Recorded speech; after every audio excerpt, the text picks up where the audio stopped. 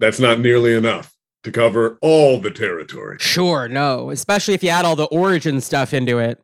I'm sure there'll be some nerds who are like, well, I really wish they had covered. I wanted more of Romulus and Remus. Don't worry, I don't think anybody says that.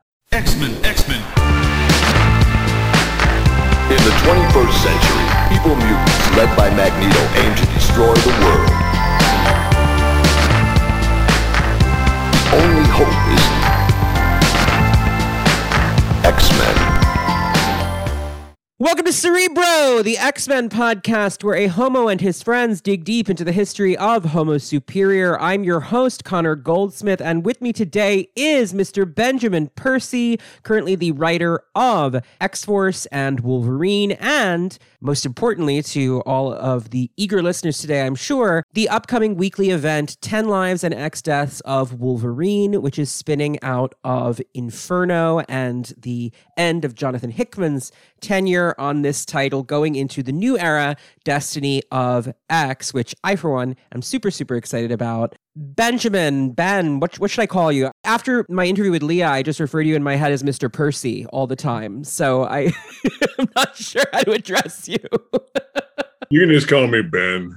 Thanks so much for having me on. Thank you for being on. How are you doing today? Good. I was telling you during our pre-recording banter that piles of snow are currently seen piling up outside my window. I'm in my ideal environment right now. Frozen north of Minnesota. Yeah, you are kind of an Arctic sort of person, much like Wolverine. That is one aspect of the character I've always had a little bit of a difficult time connecting to. I'm sitting in Westchester, New York at my parents' house, which is roughly 20 minutes from where the X-Mansion should be, which is where I grew up, which is probably part of my lifelong attachment to this franchise, although I'm thrilled that they're not there anymore and they've let the mansion become a nest for those little alien guys, because nothing interesting happens here, and by God, it was time to get out. But I recently moved to LA. Soaking up the sun. Yeah, and I'm about to jaunt down to Florida for a little bit to see family, so I'm just, the winter and I do not really, never the twain shall meet. Yeah, I just wish I lived in a permanent winter. Right, like you want to be in the permafrost, in the tundra, in Siberia, perhaps, where our friend Omega Red has spent a lot of time. I actually sleep with the window open, even when it's sub-zero outside. So every morning, my wife and I wake up looking like Jack Nicholson at the end of The Shining. My brother is like that. I'm so thrilled that you're on the show. This is kicking off the new year on Cerebro today, assuming that I got my edit done in time, which I think I will because we're recording with a good amount of lead time, is January 4th, the day that your new novel, The Unfamiliar Garden, is out. Yeah. 10 Lives and X Deaths, I believe, the first issue drops next week, right? There were delays, so it's like I'm not 100%. The crazy printer complications, Inferno, the last issue of Inferno had to come out. I think it's coming tomorrow when you're hearing this, yeah. The last issue of Inferno had to come out before the first issue of 10 Lives because there's a baton pass. So I think that we got bumped a little bit forward in January. It might be the 19th. Okay, well, I am excited whenever it's coming. My day job is in trade publishing, so whenever people are like, what's going on? Should we be worried that the comics are... I'm like, no, because we can't print regular books right now. Nobody can print anything. They assume that things are stabilizing. But, when you talk about who knows what's going to be happening in mid-January, we might be living in Fury Road by then. We truly have no idea. So hopefully everything's going fine when you're hearing this and the first issue is coming down the pipe.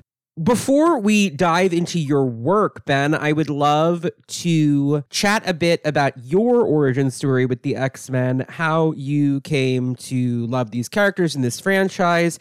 In your case, how you came to work on it. I mean, you were brought in with Tini Howard and Jerry Duggan and a couple other people very early in Jonathan Hickman's process for this new era when he was building this office. So I'm very interested to hear your take on how it all developed. Yeah. When it comes to my origin story with comics and with the X-Men, I can't remember the first novel that I read. It might have been The Hobbit. It might have been, a Ramona Quimby book. It might have been The Clock on Its Walls. That all sort of melts together in that third, fourth grade time. But I remember almost all of the comic books that I read. And that's because, I would read them over and over and over again until they fell apart in my hands. And, I moved around quite a bit as a kid, but I spent the first 6 years of my life in a town called Crow, Oregon, which is just outside of Eugene.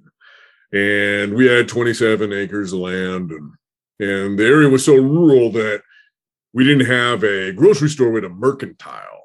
Oh, wow. Places, with the wide plank. That's very Oregon Trail, honestly, is like the place it's taking me to in my head. Yeah, and lacquered fish and deer mounts on the wall, and you could smell. It's so small you could smell the blood coming off the butcher counter. We don't have those in Westchester, I assure you. It's not the vibe. There was a spinner rack though. I surely miss spinner racks. They used to be everywhere. You walk into a convenience store, everywhere, grocery store, there's a spinner rack. And my mom would deposit me at the base of it, and she told me to sit and be good, read comics while she shopped. And I never wanted, to bring home chocolate or bubble gum. I wanted my cape and spandex. So I brought home Man-Thing. I brought home Warlord. Warlord was an early favorite. Wow, yeah. Spider-Man, brought home Batman, brought home X-Men.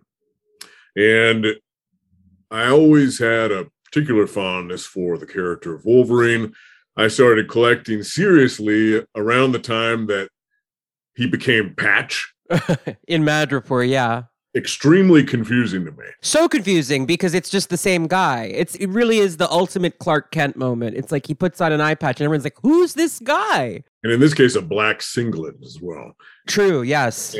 And so I was just so confused as to why this guy was Logan, Wolverine, and Patch, and wearing a black singlet, and trying to hide his. I didn't know all the backstory that had brought him to right. Yeah. So, but I was fascinated and felt a strong connection to and maybe this has to do with just who I've become as well.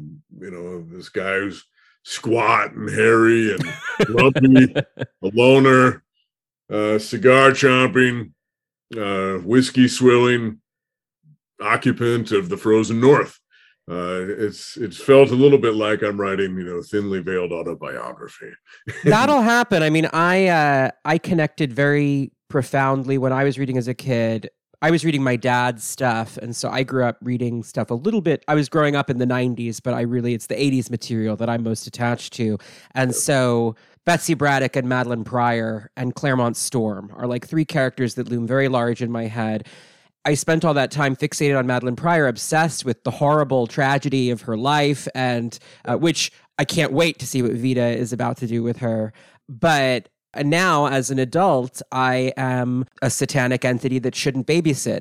I think that we all kind of grow into the X-Men we love, right? That is part of the process. That early identification with a character. And it doesn't matter if it's a mutant or Indiana Jones or whatever, right? These fictional characters really get in our heads. You use these characters as models, for behavior, and that doesn't mean that I have like a bunch of victims in my past because mind wiped by shadow organizations or anything. I don't like enough blood to fill a reservoir. If you do, thankfully, you haven't had an origin miniseries yet where you remember all of it. So, don't worry about it right now. But I can remember, this is a kind of a sidebar, but reading Stephen King's The Gunslinger. Oh, yeah. And that was a pivotal book for me, in part because of the time during which I read it. I was having a rough go in middle school. I was, stealing. I was getting into a lot of fights. I got in trouble for vandalism, and I was suspended twice from school. And my parents were like, something needs to change. I had horrible grades, and they were pulling me out of one school and putting me into another. And I had, I was having this sort of shameful existential crisis. And I read that book, and it was really clarifying to me. And I guess I started to think of Roland of Gilead as a kind of a model for who I wanted to be, which is a bit disturbing upon reflection, given all that Roland does. If you read the rest of The Dark Tower, yeah, that's a little grim. But not unlike Wolverine. I mean, there is a similar Clint Eastwood kind of energy to a lot of that stuff, like that sort of the man alone, wandering, what's going to happen.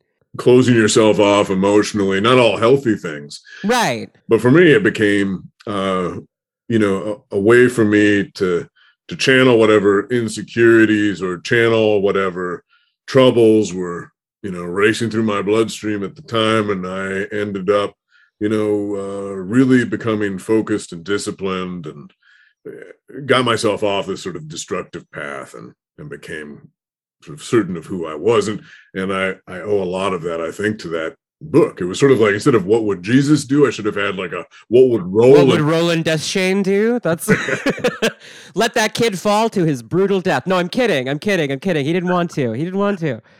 So yeah, to cycle back around, right? Yeah, everybody has their favorite mutant for a reason.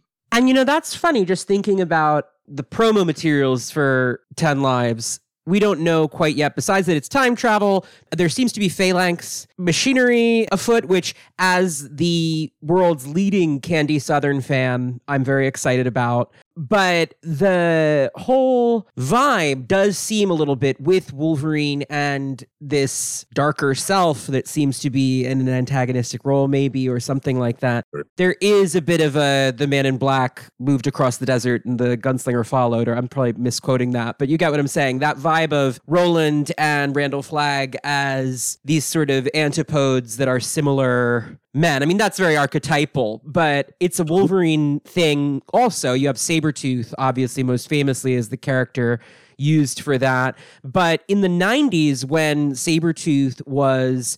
They were trying to sort of rehab Sabretooth into a hero character because, like Venom, those anti-heroes, like, they were villain characters who killed lots of people, but now it's the 90s, we're edgy, we're fun, we want to make these characters people you can hang a book on. And so Sabretooth has his, like, forcible rehab period with Jean and the Professor, and then he's on the Mackie X Factor for a while. It doesn't go well, but he's theoretically on the team. And Omega Red, I feel like, kind of entered the story around the same time, almost to be a new Dark Wolverine. He has a metal in his bones that's like adamantium, but the Soviets made it, so it's radioactive and cheap. So he's like always pissed that Wolverine, isn't blood poisoned by his metal bones. Wolverine has his Black Ops past. Omega Red was a serial killer before this happened to him. So it is that through a mirror darkly thing. Is that what appealed to you about bringing him as a character into Logan's story now?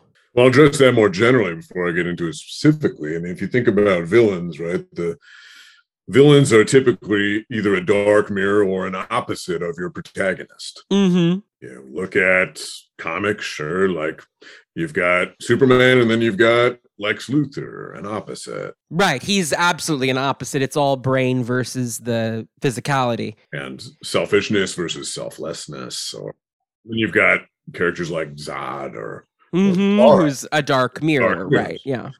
Then you go beyond comics. Look at Indiana Jones. He finds a dark mirror in Raiders and Belloc, who has the same sort of skill set. And motivations, like, I'm doing archaeology, but Indiana evil. Jones, right. For evil. Indiana Jones is always going, this belongs in the museum. Right. And Belloc wants power and he wants money.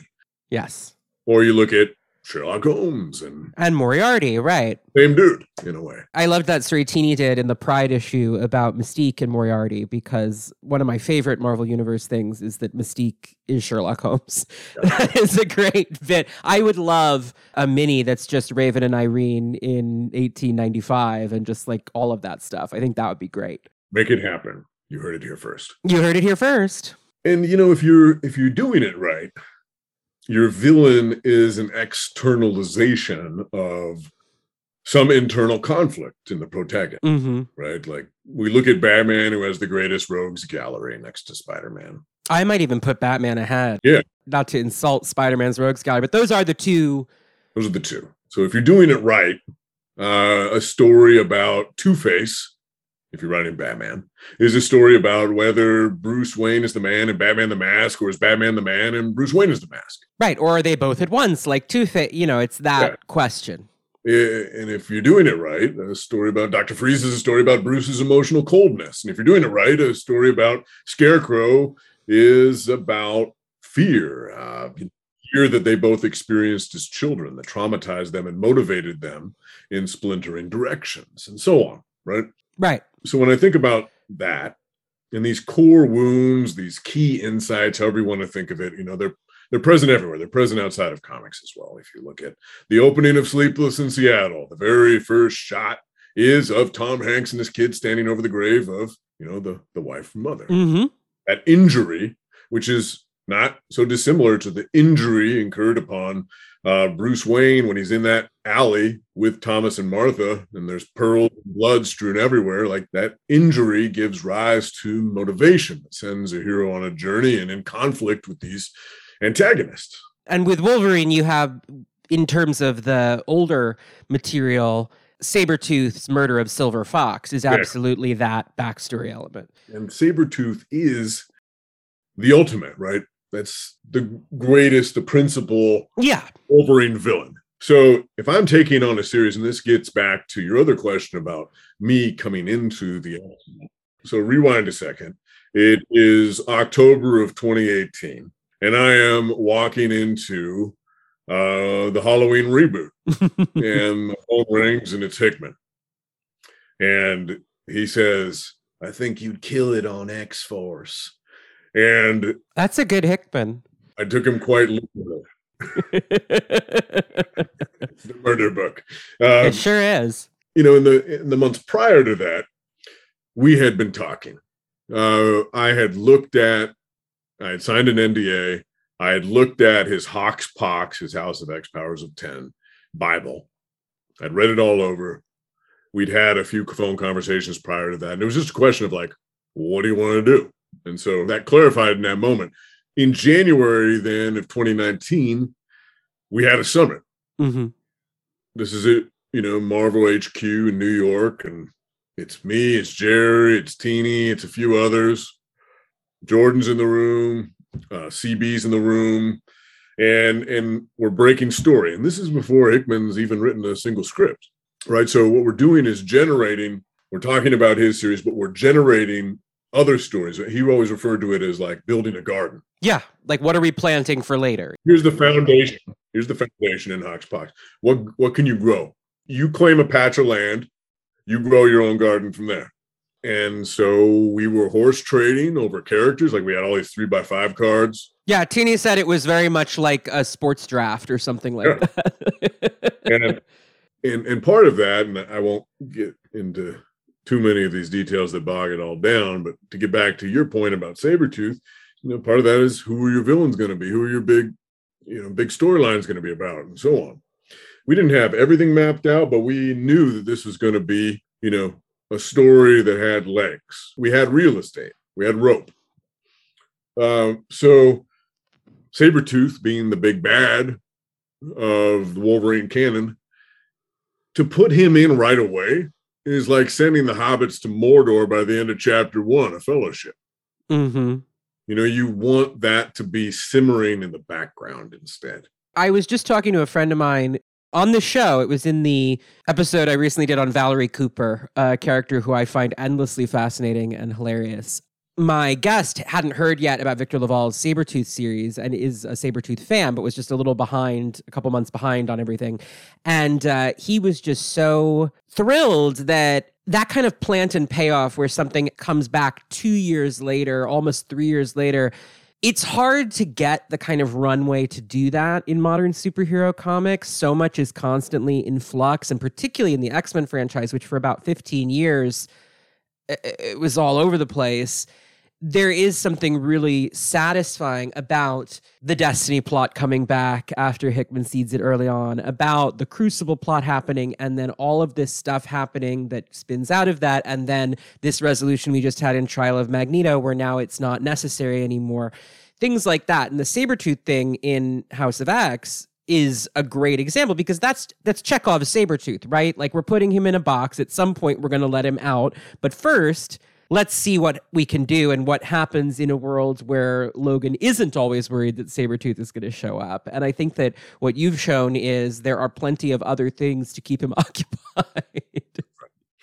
I'm a novelist. I write comics in a novelistic fashion. And one of the things I've recognized having worked at DC prior to Marvel, and not just looking at my own work, but looking at what other people were doing. Mm-hmm. There's not a lot of patience anymore for 5-issue or 12-issue arcs. Right. And so even if you have an idea for one, the best thing you can do with it is break it up. If you know you have that runway, break it. And you can think of sort of the way in which I've designed a lot of these narratives as a turnstile or as me juggling chainsaws. The plots keep coming back. Here's the chainsaw in hand, buzzing perilously, and then boom, it's out of view. And there's another chainsaw in my hand. Right. Are we dealing with the vampires today? Are we dealing with Solemn today? What are we that kind of stuff. You wait long enough, though, and that chainsaw is going to, slide back into view. Exactly. And there might be a 12-issue arc you're actually reading. Right. But it's broken up over several years. And so people can jump on and off.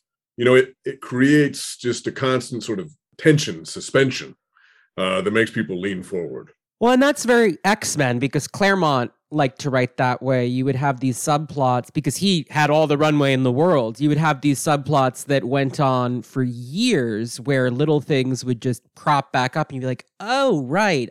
And that's why those little editor boxes of like, go back to this issue if you have no idea what's going on were so important. Exactly. And with Omega Red, we were looking for a big bad who could sort of satisfy the vacancy left behind by Sabretooth.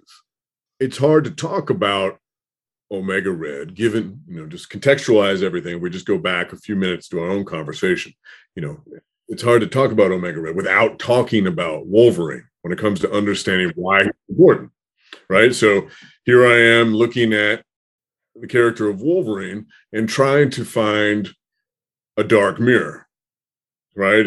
And Logan is somebody who has a history of violence, right? He's burdened by all the blood he's spilled, especially as an agent of Weapon X, right?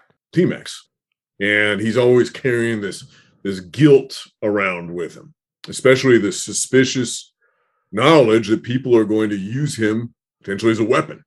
And you have something similar going on with Omega Red in that he has been used and used again, right? He's been built as a weapon of state power, in the same way that Wolverine was a weapon of state power. Yeah. And so there's an equivalency there that I find interesting, that even though they're divergent, they're on parallel tracks emotionally. You can think about the divergence in that there's two different backstories on Arkady. And in one of them, he's a serial killer, and the other, he's a killer as well, but a Soviet soldier. Like, there's these two different sort of backstory versions of it. But he's considered like a bad dude. Yeah. Like a revoltingly evil character. I had forgotten this until I did some rereading for this episode, but the backstory Larry Hama establishes for him in that Maverick one-shot in the 90s is that he wasn't just a murderer, like he specifically was a predatory murderer of little girls. Yeah. Yeah, so I'm interested in characters who are not just evil. If a character is just evil to the core, I find them unbelievable. I want a character who's complicated.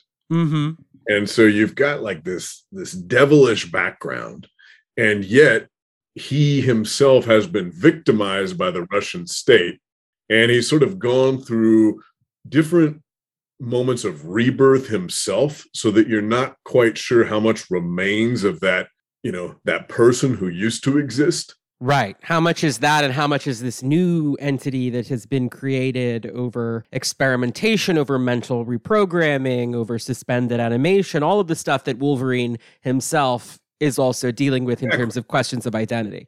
And there's another parallel, right? The fact that with the uncertainty of memory, and Logan's been mind wiped and memory planted so many times that he can't trust his own brain. He's a constant detective of his own past. But if you don't know your own history, who are you? Right. I mean, if we erased everything from your past right now, and you just suddenly found yourself in this Jason Bourne moment. Who are you? And so I'm really interested in that possibility of juncture, of pivoting out of what one was and into something new. It's the same sort of pivot that you see existing in Krakoa itself, Mm-hmm. in this new nation, where folks who were previously villains, enemies, are now allied in this island nation. Yeah, and one of the most interesting things to me about this era is which villains, and this goes back to the Sabretooth question, which villains can you find common ground with for the good of your species and find some kind of political compromise with, right? So Apocalypse and Selene, those are people who you can reason with. They're lawful evil characters. They have motivations that are logical. Mr. Sinister, although he is an absolute piece of garbage in just about every way and isn't even really a mutant, is someone who, again, he wants things that make sense. You can make an Operation Paperclip kind of deal to secure Sinister's technology. It is going to be a moral failing at the heart of your new nation, but which new nations don't have those, right? I think that that's all very interesting. Then there are characters like Sabretooth who simply won't play ball. And I think Omega Red is interesting because he also is a character who just won't play ball. And that's why that arc with him and Dracula in your Wolverine run was interesting to me, because it seemed entirely plausible the entire time that either side could be right about this. Like, is he compromised or is he not? I don't know, because he's unpredictable. And so that X factor, so to speak, to the character is something that is contradictory to the Krakoan concept, and therefore it makes him a compelling villain to use in this era. I can't wait to see what Steve does coming up with Cassandra Nova, because that's, of course, the ultimate chaotic evil you can't reason with. And I think that that is the difference between these villain characters in the Krakoan age, and that has been really interesting to see play out. Yeah, and the vampires showed up in Wolverine for a reason. Mm-hmm. Because one of those qualities of his character that I'm interested in is he's essentially undying. Is the immortality, right? Logan is eternal. And what does that mean? What does that mean? That you develop a sense of indifference for human life when you have a century plus of living under your belt? Certainly Selene does. I mean, you see how an Apocalypse does on some level when it is outside of his ethos. Like, when you live that long. In Wolverine's case, it's almost the opposite at times. He has his nihilistic moments where he's like, we're all just... Sure, yeah. Specks of dust on a piece of rock spinning through an infinite void. Sure, he has those moments, but it's almost like he recognizes how vulnerable some people are. And he tries to protect those, especially, from the jaws of the universe. Yeah, he's definitely a character who wants to prevent other people from experiencing the kind of suffering that he's experienced, which is a different reaction than what someone like Omega Red has, which is, I've suffered, so everybody else should also suffer, is kind of the vibe, right? He is one step away from being a vampire himself. Mm-hmm. A bloodsucker, right? The carbonadium, the Russian knockoff of adamantium, poisoning his body. And so he has to suck the life force off of other people, battle back against that. So, by putting him into this vampire story, what I was trying to do was sort of triangulate Wolverine, the vampires, Omega Red, and explore that prismatically, in a prismatic sort of way. And now, we're at a critical juncture where, he has been brought onto Krakoa. He is recognized as an agent of the vampire nation, and Beast blows him the fuck up. Yeah. He detonates the carbonadium synthesizer in his chest, kills him, and then mind wipes him. Yes. But he doesn't remember his own assassination, brings him back through resurrection with a new carbonadium synthesizer that has a homing beacon in it and surveillance tracker in it. And he then uses Omega Red as a kind of double agent, unknowing double agent. Mm-hmm. Now, Omega Red has been victimized by Krakoa. Right. I mean, that is the thing, is he's one of the worst guys in the world, right? So it's not that you feel necessarily bad for Omega Red, but it's one of those, it's the CIA question that you have raised throughout X-Force, which is, Hank is doing all of these things as part of a security apparatus, but even if you're doing this to enemies of your homeland, even if you're doing this to someone like Omega Red, who is without conscience and is a bad guy, there are some moral lines that it is pretty horrendous to cross regardless. And what he's done with Omega Red is pretty awful. I mean, my stomach was a little turned by it, which I imagine was the idea, right? Oh boy, yeah. I mean, from the very beginning when we were in that summit, I pitched X-Force as the CIA of the mutant nation. Mm-hmm. There are going to be some dark deals done in the shadows around this, sunlit paradise. Yeah, well, nations are built in the real world on often the unseen suffering of people elsewhere. Look at what's all over the New York Times for the past few days regarding the bombing campaigns that have killed so many civilians. Yeah. That we tried to keep under wraps. I'm focusing on these things and making the central thesis of the series moral confusion. And Omega Red fits neatly into that algorithm. Mm-hmm. And he's going to be especially central to the 10 Lives of Wolverine and X Deaths of Wolverine event. He's in the promo material. You have referred to the spooky phalanx-looking Wolverine as Omega Wolverine, which is an interesting appellation. I assume that has some kind of connection between the two characters, but I'm sure you can't tell us more than that. I can't tell you too much about that, but the idea that we were broaching earlier about the many different iterations of Wolverine, this doesn't just look to the past, it looks to the future. Mm-hmm. And in that way is very much aligned with House of X Powers 10. Yeah, it's that additive notion that Hickman has been really insistent on in this era, which is that everything should be adding something to the characters, creating opportunities for new story, creating avenues for new pathways. Yeah, that was absolutely one of our directives during that first summit. Don't break shit. People have been breaking shit for the past 15 years. Yeah. What we're going to do right now is add. As someone whose investment in Big Two Comics is primarily X-Men oriented, it was I fell off for quite a while after the decimation, pick it up occasionally, but for the most part, I felt like they had broken this thing that I love. And so while this era, it's not for everybody. I'm sure there are people who think that this era and Krakoa and the villains being friends with the heroes, or at least allied with the heroes, is like breaking whatever. To me, it is the most fruitful and enjoyable era of the X-Men in my lifetime. I'm born in 88, so the Claremont era ends a couple years later. The early 90s stuff, there's some fun energy to that. Age of Apocalypse is great. And then it kind of, outside of the Grant Morrison years, you're really on a roller coaster where you just don't know where you're going to be. And for so many years, it seemed like the X-Men were just literally a toy you could break, as much as you needed to. Well, one of the things that oftentimes makes a speculative story, whether it's science fiction or horror or fantasy, what makes it resonate is that it channels cultural unease, channels the cultural moment in some capacity, right? Frankenstein being an age-old example of this, where that story is about the fear of science and technology, the fear of man playing God during this moment of societal change. Absolutely. Here you have the steam engine.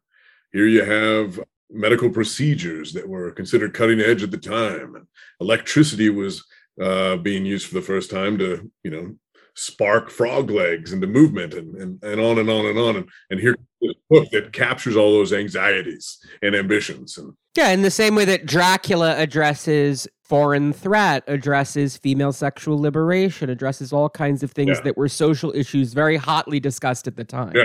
You look at what's happening right now, and we can talk about everything from BLM to the Me Too movement. You have people who have been marginalized, who have been victimized, saying, that's enough. Right.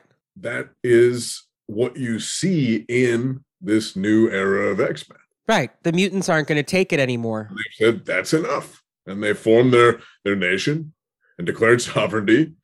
And we're not going to, have that fissure and crumble. There can be tensions, and it can be a tricky balancing act, but this is something that's going to endure. I think because if you think about the message behind it, it's essential that it endures. Yeah. I mean, as a Jewish reader, I've also always been very keyed into that metaphoric aspect.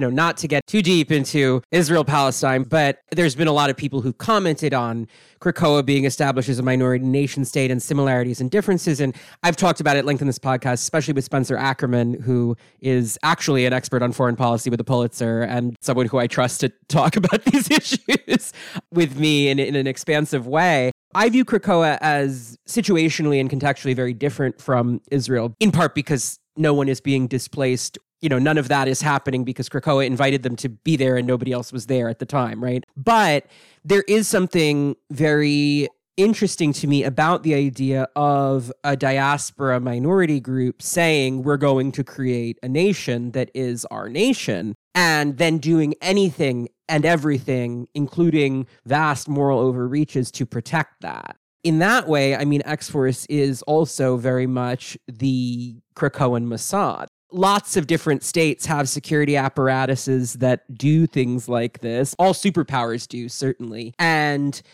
it's just very, I was very moved by the end of Way of X when Kurt realizes that the sacred land is the people, not the land itself. Because that, to me as a Jew, is how I feel about the Jewish people, and it's not about territory to me, right? And those are very hot button topics that, again, we don't have to dig too deep into, but I just think it's fascinating to see, in the same way that a lot of Black readers have talked about how this reflects their experience, the way that Krakoa presents a possibility in a science fictional way for a minority nation state without occupation, without displacement, and then says, if we could do that, would it be good? Would it be bad? Would it be something in the middle? And I think something in the middle is always more interesting. It becomes more about the question of nationhood, period. Is it possible to create a just or righteous nation with borders that has an in-group or an out-group? Is that possible?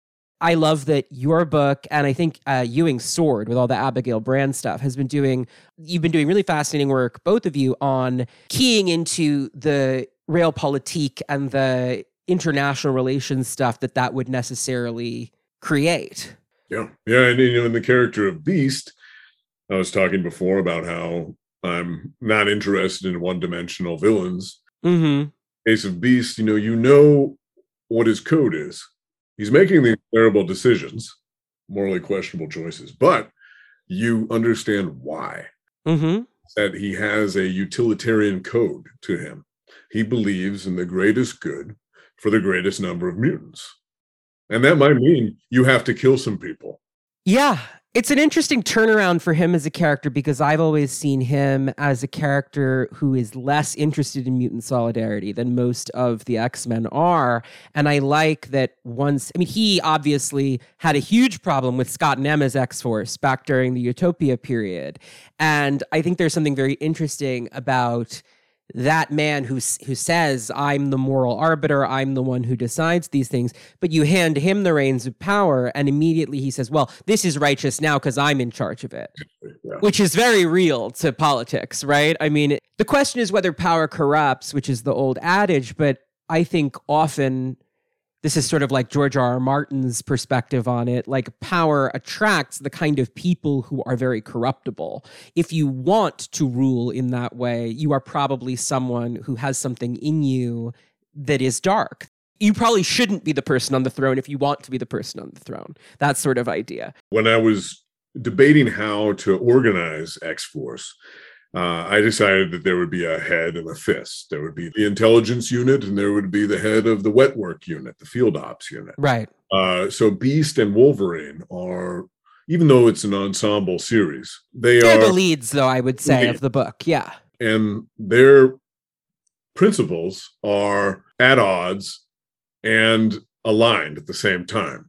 And I've known exactly how I wanted to end X-Force, my run on X-Force, which isn't happening anytime soon, but when it does happen, there's going to be a cataclysmic divide between the two, and a time of reckoning. Oh, see, so that's interesting. I And obviously you can't give away a story, but I have wondered if the fall of the beast, so to speak, isn't coming sooner than that. I've been really interested in the dyad that you've set up between Hank and Tessa, Sage, throughout the book, because she's a character I really love. One of the more popular episodes of this show is an episode where the artist Valentine Smith and I, she's like the biggest Sage fan in the world. We just talk about all the reasons why Sage deserves the world, is one of the original X-Men, yada, yada, yada, all of that. It's been really interesting to see her as someone who also has morally compromised herself her entire life at the direction of Charles Xavier become a moral conscience to Hank, because Sage is not the character you would expect really to be anyone's moral conscience. She's perfectly pragmatic and utilitarian. Her brain works as a logical computer, and she's killed plenty of people with her own hands.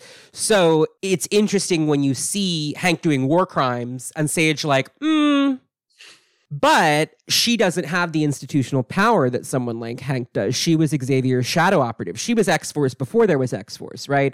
Hank, as the person who has the say, who has the power, people keep asking me, like, when do you think Beast is going to be pulled from X-Force? I'm like, I don't know. When are we going to put Henry Kissinger in jail? We're not. He's going to die at 100 years old. That's an interesting thing to me because that is realistic. People like this don't face consequences for their actions most of the time. But I like the social consequences that do seem to be forming. And I've wondered if there's going to be like a Sage and Beast schism with certain characters, like Domino perhaps being on Sage's side and other characters being on Hank's side. And, whether or not that's an outright conflict or whether it's an internal conflict, I'm interested to see where that goes. Your story instincts are exactly right. I do edit for a living, so I'd hope so. And without giving too much away, I mean, Sage is on an upward trajectory. She is the person in the chair who is feeling more and more uncomfortable with some of the decisions made. Unit and pushing back against Beast. And Beast, in the meantime, has, sort of a physical manifestation of hubris that's occurring. You see him growing more and more bloated as time goes by. You've mentioned that before, and that I've seen some. I used to be very, very overweight myself, very heavy. That's been like a lifelong struggle for me. How do you see that aspect of the character right now? And how are you hoping to avoid like that being kind of a fat is evil kind of tropey thing? Because I've seen a couple people wonder about that when you've said that in interviews. And I'm not to be confrontational, but it is something that I've thought about. Yeah. Maybe I'm speaking of it in the wrong way. I'm thinking of him as kind of like an Orson Welles figure. Almost the way that alcoholism bloats you physically. Right. Sage is on a parallel track, and to talk about her in just a second, but Beast has lost his eye recently. Mm-hmm. And began to lose hair as well. Yeah. He is no longer bounding about. You rarely see him hanging upside down. Like he's not doing the limber bouncing Beast stuff. What I'm most interested in is that he's so consumed by his mind that he's become essentially like a brain, like a self-absorbed brain. He's his own center of gravity. He's not thinking about his body, and so we're seeing his body start to deteriorate somewhat. Sage is abusing herself as well. I've been setting up a problem with alcohol. Yes. And that's going to manifest itself. Which Valentine and I were very proud of ourselves because just a couple weeks before that issue, we did that episode and we were like, and Valentine's in recovery. And so we were talking about how we felt like a natural arc for Sage would be my brain is so fast that I'm abusing substances. Exactly. And so the second that was on the page, we were like, wow, we feel, again, like story instincts. If you read enough stories and you care enough about the characters, you start to see these connections. But I thought that was a brilliant take, and I'm interested to see where that goes. She's a human calculator. She's a human computer. She's so consumed by these millions of equations that are streaming through her brain at any given moment that, and given the heaviness of what she's working with, right? You can't blame her for wanting to quiet that. Right. Turn it off a little bit. Exactly. And so in both of these cases, both of these characters, what I'm talking about is, and we see this in our own bodies, there are consequences for emotions. Mm-hmm. And they're hurting themselves in a way. There's an intentionality about that for Sage. For Beast, it's more just a consequence of his complete self-absorption. Mm-hmm. So what I'm talking about here is a sense of decay, and that decay is going to be, something that carries over to the island as well. We talked about not breaking things. Yeah.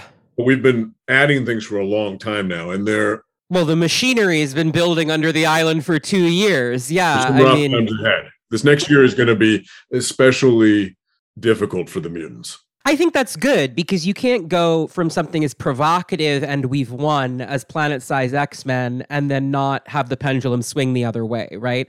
I was delighted. I was very, very proud that I kind of saw it coming, not the particulars of it, but the twist at the end of Sword with Abigail Brand was very satisfying to me, because we need that. Like, there need to be spanners in the works, because otherwise there's no story. A lot of fans get stressed out when terrible things are happening to the characters, and I understand that because we love the characters, but that is what the story is. I mean, if they're just hanging out at the Green Lagoon singing karaoke, which you did have them do once, which I appreciated very much, I'd love to see more slice of life stuff like that. I'd love to see the Infinity comic maybe dig into more slice of life Krakoa stuff, but in a book like X-Force, in a book like X-Men, in a book like Excalibur going into Knights of X, the dominoes have to fall at some point, no pun intended for Ms. Thurman, but if nothing cracks, if nothing fissures, if there's no anxiety to reading the comic, then it becomes boring and it becomes not a story. It just becomes a character study. And I think that the best comics, especially the best X-Men comics, are character studies that push the character through a lot of adversity. Yeah, and the mistake that some fans make is that when a character changes, that's it. A light switch has gone off. Mm-hmm. Not the way humans work, right? Let's say you're an alcoholic, right? You might fall off the wagon. Right. After you get sober.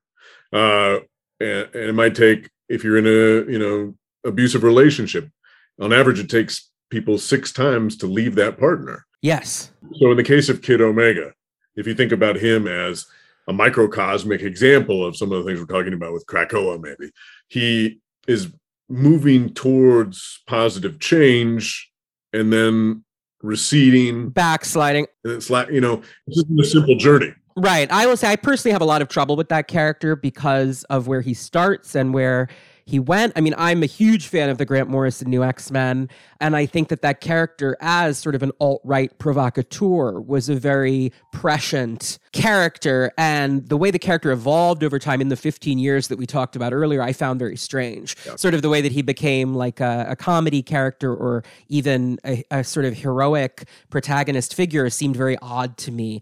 I like the balance that you've struck. In X-Force, I said recently, it's like the first time I've been able to stand Quentin Quire in a long time, just reading about him. I still don't like the kid. But previously, it felt to me like, because he does tie very closely into the socio-political stuff that's very real about the X-Men. And there are times when I felt like that character was being absolved without doing the work, or, and so I like that it feels like you're looking at the character more holistically. Is it weird that he's dating one of the Cuckoos after everything in Grant Morrison? Yes, I think we were supposed to find that weird. I certainly found it distressing. Yeah. It's also weird to be working with Apocalypse. It sure is. And the fact that all of her sisters are like, what are you doing? This is so weird. And if this is about us or about Mom, like, you need to stop this rebellious, weird phase. Like, we get it. Message received, but like, chill out. Now, that itself is a potentially codependent, unhealthy. I mean, the Stepford Cuckoos are the ultimate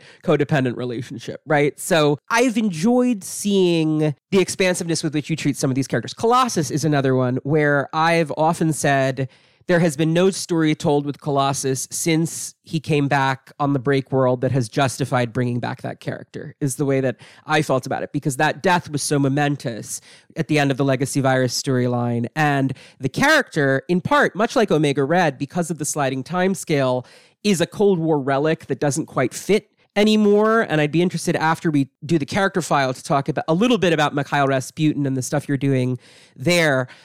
There is a way in which Marvel Russia, Black Widow is the same way, is frozen, and the Winter Soldier, frozen in the KGB Cold War era in a way that doesn't necessarily reflect our real world. In Colossus, Karma is another character like this because she's so tied to the Vietnam War. It becomes hard to figure out what his politics are now, what his life is now.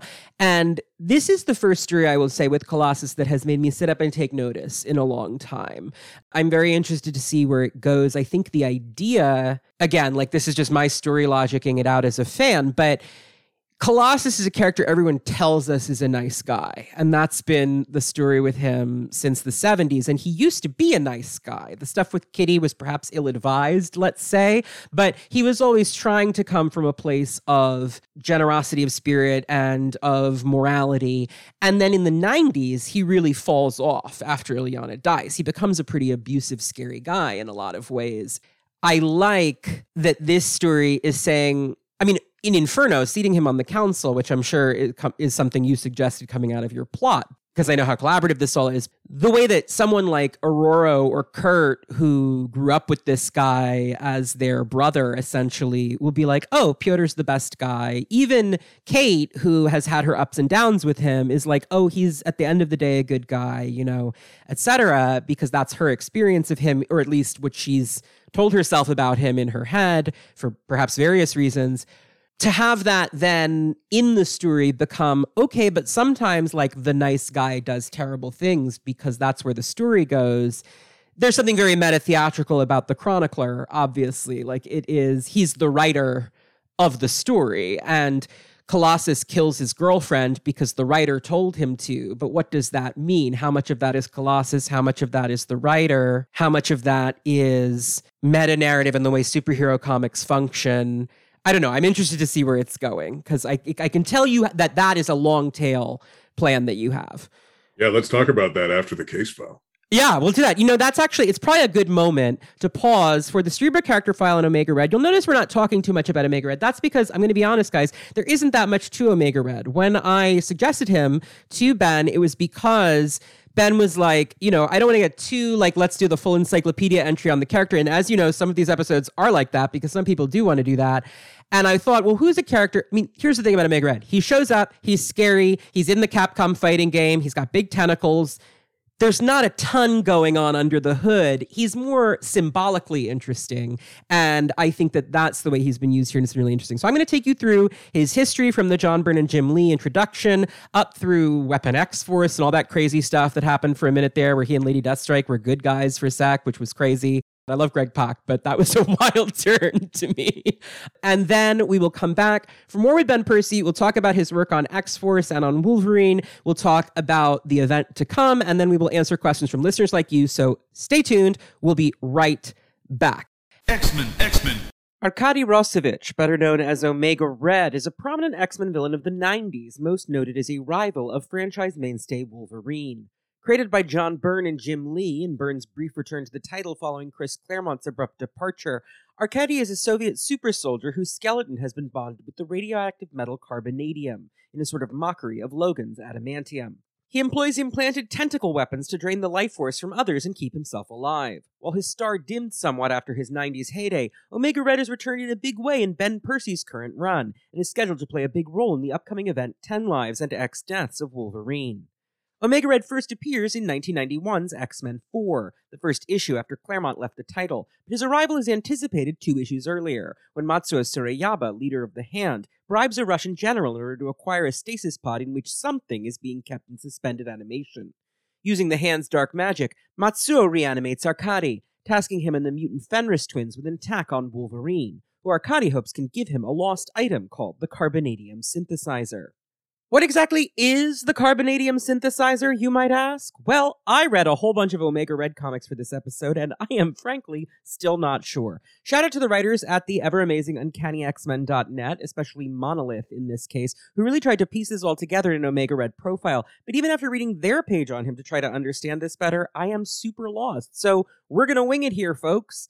Flashbacks show us that Arkady was enhanced in a Soviet program much like the way Logan was enhanced by Weapon X. Instead of adamantium alloy, he was bonded with carbonadium, a cheap knockoff developed by the Soviets based on stolen notes. He also has carbonadium tentacles, because why not? Decades ago, when the CIA unit called Team X, including Wolverine, Sabretooth, and Maverick, attempted to recover an American double agent, Janice Hollenbeck, from the Soviets, they were surprised by Omega Red. While Hollenbeck was killed, Team X escaped with the carbonadium synthesizer, which is the only thing that enables Arkady to regulate the poisonous metal in his body.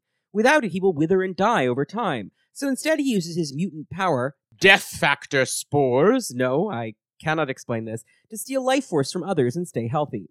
Is it kind of fucked up that our heroes wouldn't let Omega Red have the synthesizer, instead forcing him to kill lots of innocent people to survive? It sure is, and this whole plot has frankly always had me scratching my head. So don't worry about it, I guess.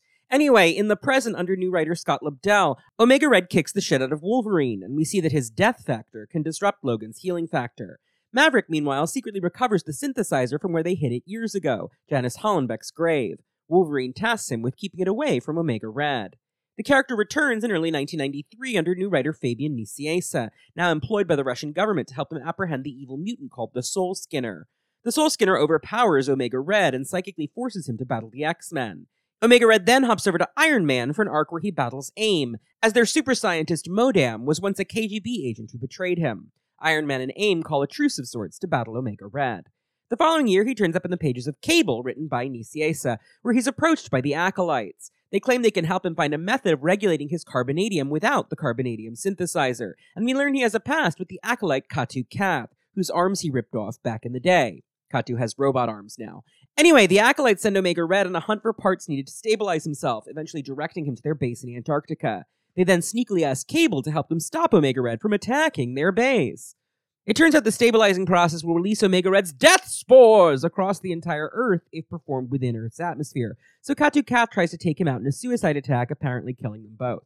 A year later, Omega Red returns alive in Scott Lobdell's Generation X, where we learn he has a history with Sean Cassidy, the former X-Man Banshee.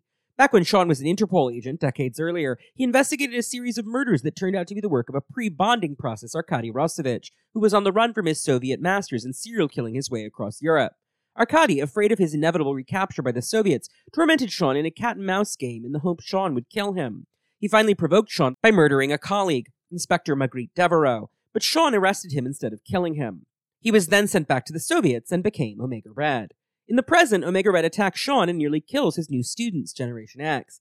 Luckily, one of the students, Chamber, has a mutation that makes him immune to Omega Red's death spores and manages to defeat him.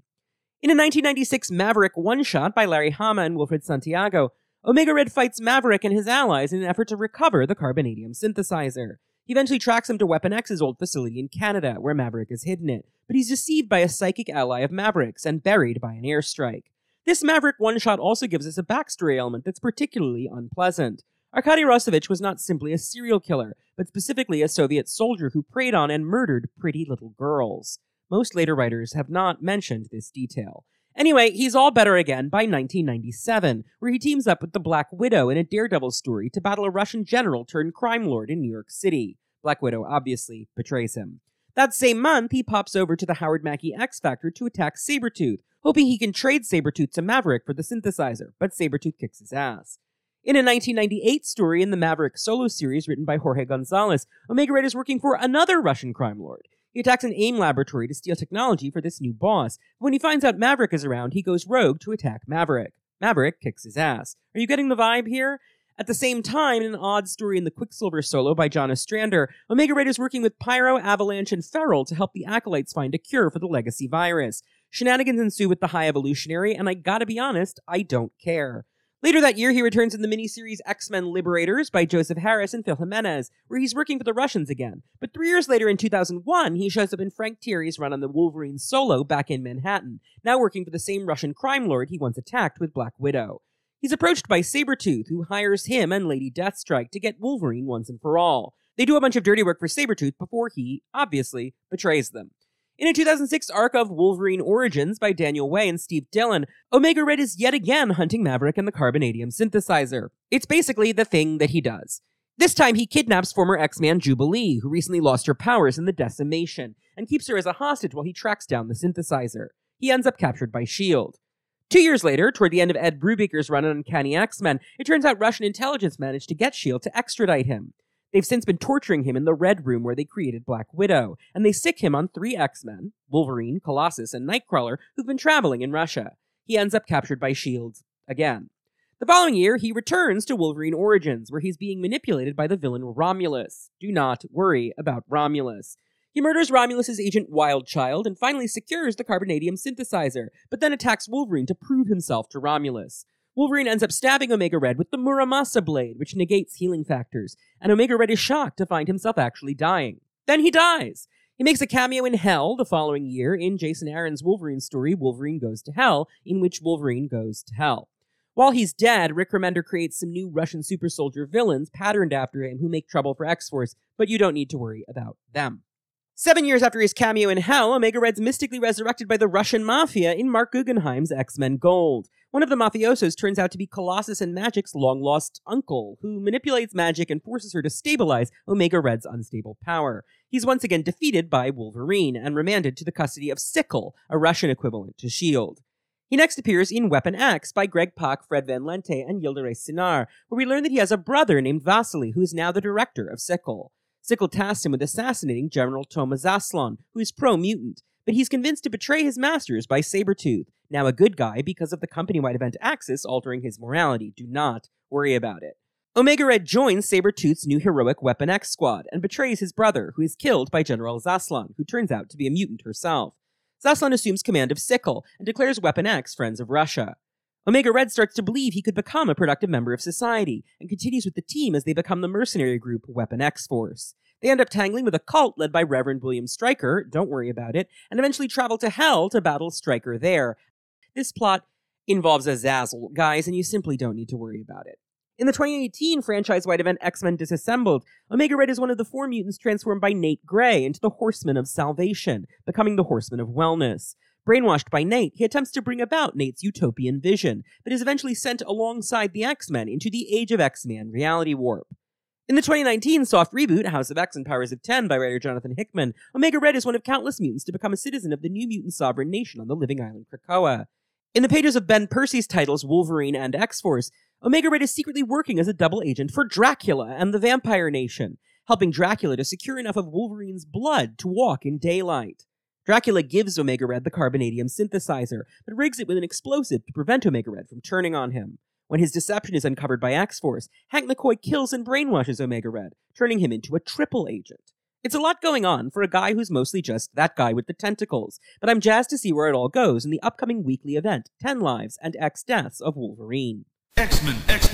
And we're back. I hope you all enjoyed that. This was one of the most intense rereads, not like comprehensive because it isn't that much stuff, but one of the deepest rereads I had to do because I truly had forgotten almost everything about this guy's history. I forgot about the stuff with Banshee. I forgot about the serial killing. I mean, I knew he was a serial killer, but like the very visceral stuff with the children I had forgotten about. The only story I really remembered was the Soul Skinner, which was like mostly memorable to me because it's such an Illyana story, and I was a big Illyana fan as a kid. I had also completely forgotten that he was just dead for a while, and Uncanny X-Force had those other Omega people running around. God knows what's happened to them. I'm sure we'll see them eventually. I think they were in Hoxpox at one point, like briefly in like a cameo. Ben, I'd love to jump back into where we were, which I think I was talking about Colossus and about Mikhail and about the Russia. Yeah, I'm interested in why that was a point of interest for you. I mean, obviously, if you're writing about a CIA analog, one of the big superpowers you're going to be dealing with is Russia. That makes sense. But I was curious as to why the sort of almost retro Cold War spy thriller stuff here was something that interested you as a point of exploration. Sure. I mean, I'm a John Le Carré fan. Mm-hmm. Graham Greene. There's definitely an 80s action movie. Yeah, absolutely. Running through X-Force. And when it comes to the Russia of it all, they were, we knew from the beginning, a holdout nation. They weren't going to sign a treaty. I'm not interested in making them a one-dimensional antagonist either. Mm-hmm. But I recognize that as a holdout nation, they're going to be a force to be reckoned with, and then that the relationship will change over time. There's a lot of things that are going to happen with Russia Well, I don't think Mikhail Rasputin is acting at like the direction of Putin, right? Like it's a bit more nuanced than that. There's going to be a lot of shades of gray. Yeah. As opposed to shades of green and red in the future. Is that the Krakoan flag green? Have we got the flag yet, finally? We must, because Captain Krakoa is a flag suit, so there must be a flag coming, I imagine. And, I wanted there to be a traitor. Mm-hmm. So my proposal was Colossus. And I ran with that. You see it from the very first issue. He's been in Russia. He's been getting people out. He's injured. He's taken into the healing gardens. And, there's something sketchy going on in issue 1. Yeah. And the way his eyes snap open with sort of like this dead look on him and how he walks away. And you see seated early on as well these chronicler entries. So satisfying to understand finally what those were. I love a moment when suddenly you can go back. Excalibur is also like this with the grimoire and all of the magic that Apocalypse is working up through issue 12. And of course, Hickman loves this. But when you can go back to a data page like 8 months later and be like, wow, this makes so much more sense now. I think that's a lot of fun. First it's like, here's a data page that is full of prose. Yeah. What the heck's going on here? Right. What's this novel excerpt suddenly? Some people are irritated. Like, what are the damn prose? As a prose lit agent, obviously, I'm loving it. I'm like, marry the form and content. Let's do it. Let's get real weird. And then after a while, there was somebody signing off on them. Mm-hmm. See chronicler at the bottom. Yes. And then things started to get weirder and weirder. Like you'd see a passage, and then that passage would be crossed out. Mm-hmm. And then it would be written again in a different way. Right. I thought from the very beginning it would be interesting to have a mutant character who was a writer, and that was their power. And this, in part, comes from, there's the meta commentary of it all, of course. Of course, yeah. It also reminds me of that X-Files episode, Milagro. The X-Files does, as everyone will agree, including the people on the X-Files, kind of start to fall off around season 6-ish. But there's a great season 6 episode, I think it is, where Scully is being influenced by a writer who can write her into situations. I'm not saying it's... No, this is different, but... I'm an X-Files fan, but I actually haven't seen that episode. Oh, you should look it up. It's great. I probably fell off after season 4 or so. Yeah. But I was actually influenced by another similar series. Like, I think it was Tales from the Crypt or it was Amazing Stories. But there was an episode where there was an artist and whatever he drew... becomes real. Become real. And I think he was defending a monster after his wife or something like that. Writers love a story like that where art affects the world around them because it's appealing as a writer to sit down and say, well, what if? It raises the question of, does art change the world? Is art and narrative something that shapes human behavior? And so a character who literally says, my narrative will shape your human behavior because that is what I can do. And I liked the conversation between Mikhail and the chronicler where the chronicler stresses, I can only do it if it makes sense in the story. Yeah. I can't make him do something that isn't narratively satisfying. Now, the chronicler has his own idea of what the narrative should be, right? So that's subjective. But it does seem that the power works in such a way that he can only make Colossus do something that Colossus might do on his own. Exactly. And also has to have sort of a muse, right? Has to and find flow in the same way that, like, yes, Tobey Maguire as Spider-Man can shoot webs out of his wrist, but there's that point in the series, right, where he can no longer do it because he's, caught up in his own existential angst. Mm-hmm. That it's not like the chronicler can just write something and it comes true. There has to be like the right flow. There has to be a logic to it. Yeah. He has turned Colossus into a traitor. Perhaps Colossus had doubts about Krakoa that he exploited narratively or whatever. He's turned Colossus into a traitor, and then it is logical that if Kayla finds the evidence, Colossus will move to protect himself. Again, like, because of what I've said about how Colossus, while everybody saying he's such a nice guy, has in the 21st century and a little bit before that in sort of late stage Excalibur been kind of a controlling boyfriend, kind of, some would argue, abusive partner in some ways. He had in his relationship with Domino too, in that early on, she asked him. That's what I was going to ask. Don't resurrect me without my memories. I want my stuff. Are we supposed to take away that he ignored that and told them to do it? Well, no. He didn't ignore it. He intentionally deleted Well, that. he specifically had it deleted. The question that some fans have had is whether Hank did that or whether Piotr did that. No. And I assume that we're supposed to think that Piotr did it because he's the one that she asked to make sure, and he hasn't commented on it. So clearly he just decided his narrative for her, overrode her, in the same way that the chronicler is overriding some of his autonomy. But there's yes, it connects to his history with women, but it's also connected to Russia's prerogative in that, they were in Russia on that mission. Right. And Russia has ties to the man with the peacock tattoo and Xeno and everything else. And he wanted, to delete all of that so that Domino wasn't carrying it around. Mm-hmm. It's erasing evidence, much like with Kayla, but it's also showing that he doesn't respect the boundaries that she's trying to put in place about herself and her personhood. So I found that very interesting. It did feel to me, I mean, her name is Kayla. It made me think of his relationship with Kate a lot, and the way that he reacts to her dating Pete Wisdom, the way that he reacts to a lot of things that are out of his control, the way that he reacts to her breaking their engagement, stuff like that. And I'll say I hope it's not the end of Kayla's story. No.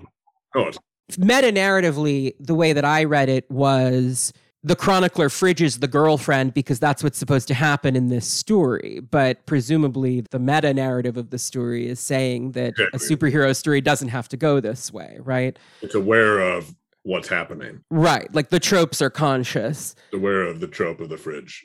Mm-hmm. Well, I'm interested to see where that goes. I thought she was fun in the little, I've got a knife moment that she had. I like when we get these new characters on Krakoa. I mean, as a nerd who loves the 80s material more than anything else, I'm obsessed with every time. The mascot of this podcast is Zaladane because the fans were so delighted by my explanation of that during the Polaris episode. I love an obscure pull. But I also like that we're seeing some of these new characters who don't have the baggage, who don't have the history, who can look at someone like Hank and have no attachment to him as a person and just be like, stay away from my house. Like, I don't want you here. You're a bad guy. And so I appreciate sort of those windows in. Did the Colossus idea come before I'm going to use Mikhail, or was it sort of the other way around? It's all at once. There's the Omega Red of it. There's the Mikhail of it. Right, because Omega Red's also Russian, obviously. And there's the Chronicler. And it's, when it comes to, if I'm going to create a mutant character who is a great writer, like a cataclysmically great writer. Then he's Nabokov or Tolstoy or one of those guys. Exactly. I get it, yeah. Vonnegut once said, everything you need to know in life is in the brothers Karamazov. Mm-hmm, Dostoevsky. It's like that tradition. Had to make it a Russian writer. But this guy is reluctant. He doesn't want to be doing what he's doing. Right. He's under duress, which is also interesting. He doesn't have autonomy. In fact, his taking control of Colossus's life is almost a way of seizing control of his own life that he's lost control of. Exactly. He's in a gulag. Yeah. Except it's a dimensional rift. Right. Well, Mikhail loves one of those. And Mikhail is somebody who, if you look at his past, it's very confusing what exactly he can do. And why, and what his motivations. He's an enormously confusing character. Powers don't make sense. No, none at all. And his history doesn't make sense because the way Claremont wrote it, he was dead. He was a long dead character. And then in the 90s, they were like, he was never dead. And whenever they do that, it's always, I have a fantasy about bringing back Corsair's wife, Catherine Anne, and revealing that it was all a ruse, and much like Jerry's doing with Lourdes Chantel. I think there are characters where you can absolutely do that. With Mikhail, I think if you want to do that, you have to have a really strong idea for what the purpose of this character is. Moira X is the ultimate example, probably, right? She didn't actually die, and she's a much more important character than you ever thought. And here's why. And here's why this character, and here's why it's what I'm doing. With Mikhail, I felt in the 90s like he was just kind of introduced to be a new bad guy. His plot with the Morlocks and Gene Nation and Callisto and Marrow and all this stuff, none of it really connected to Colossus. Illyana was already dead. It's just he's always been a very odd kind of liminal character, and I like the way that this story is keying into the family dynamic in a way that we haven't seen that extensively. Yeah, and it's the puppet mastering of Colossus. It's a secret state existing within the Russian state. Right. He's created his own outcropping. Being a parallel to the Russian nesting dolls. Mm-hmm. It's also just trying, and again, he is central to, just as Omega Red is central to the 10 Lives of Wolverine and the X Deaths of Wolverine. And I am trying to sort of put a finger on what exactly he can do. Mm-hmm. And you'll see that carry over into Destiny of X as well, as I continue to sort of dig into Kid Omega, who has something big on the horizon that's going to happen to him. And so far, Kid Omega, despite the fact that he considers himself the Omega of all Omegas, and it's actually hinted at that his powers are supreme, ostensibly limitless, right? Basically, Jean Grey light.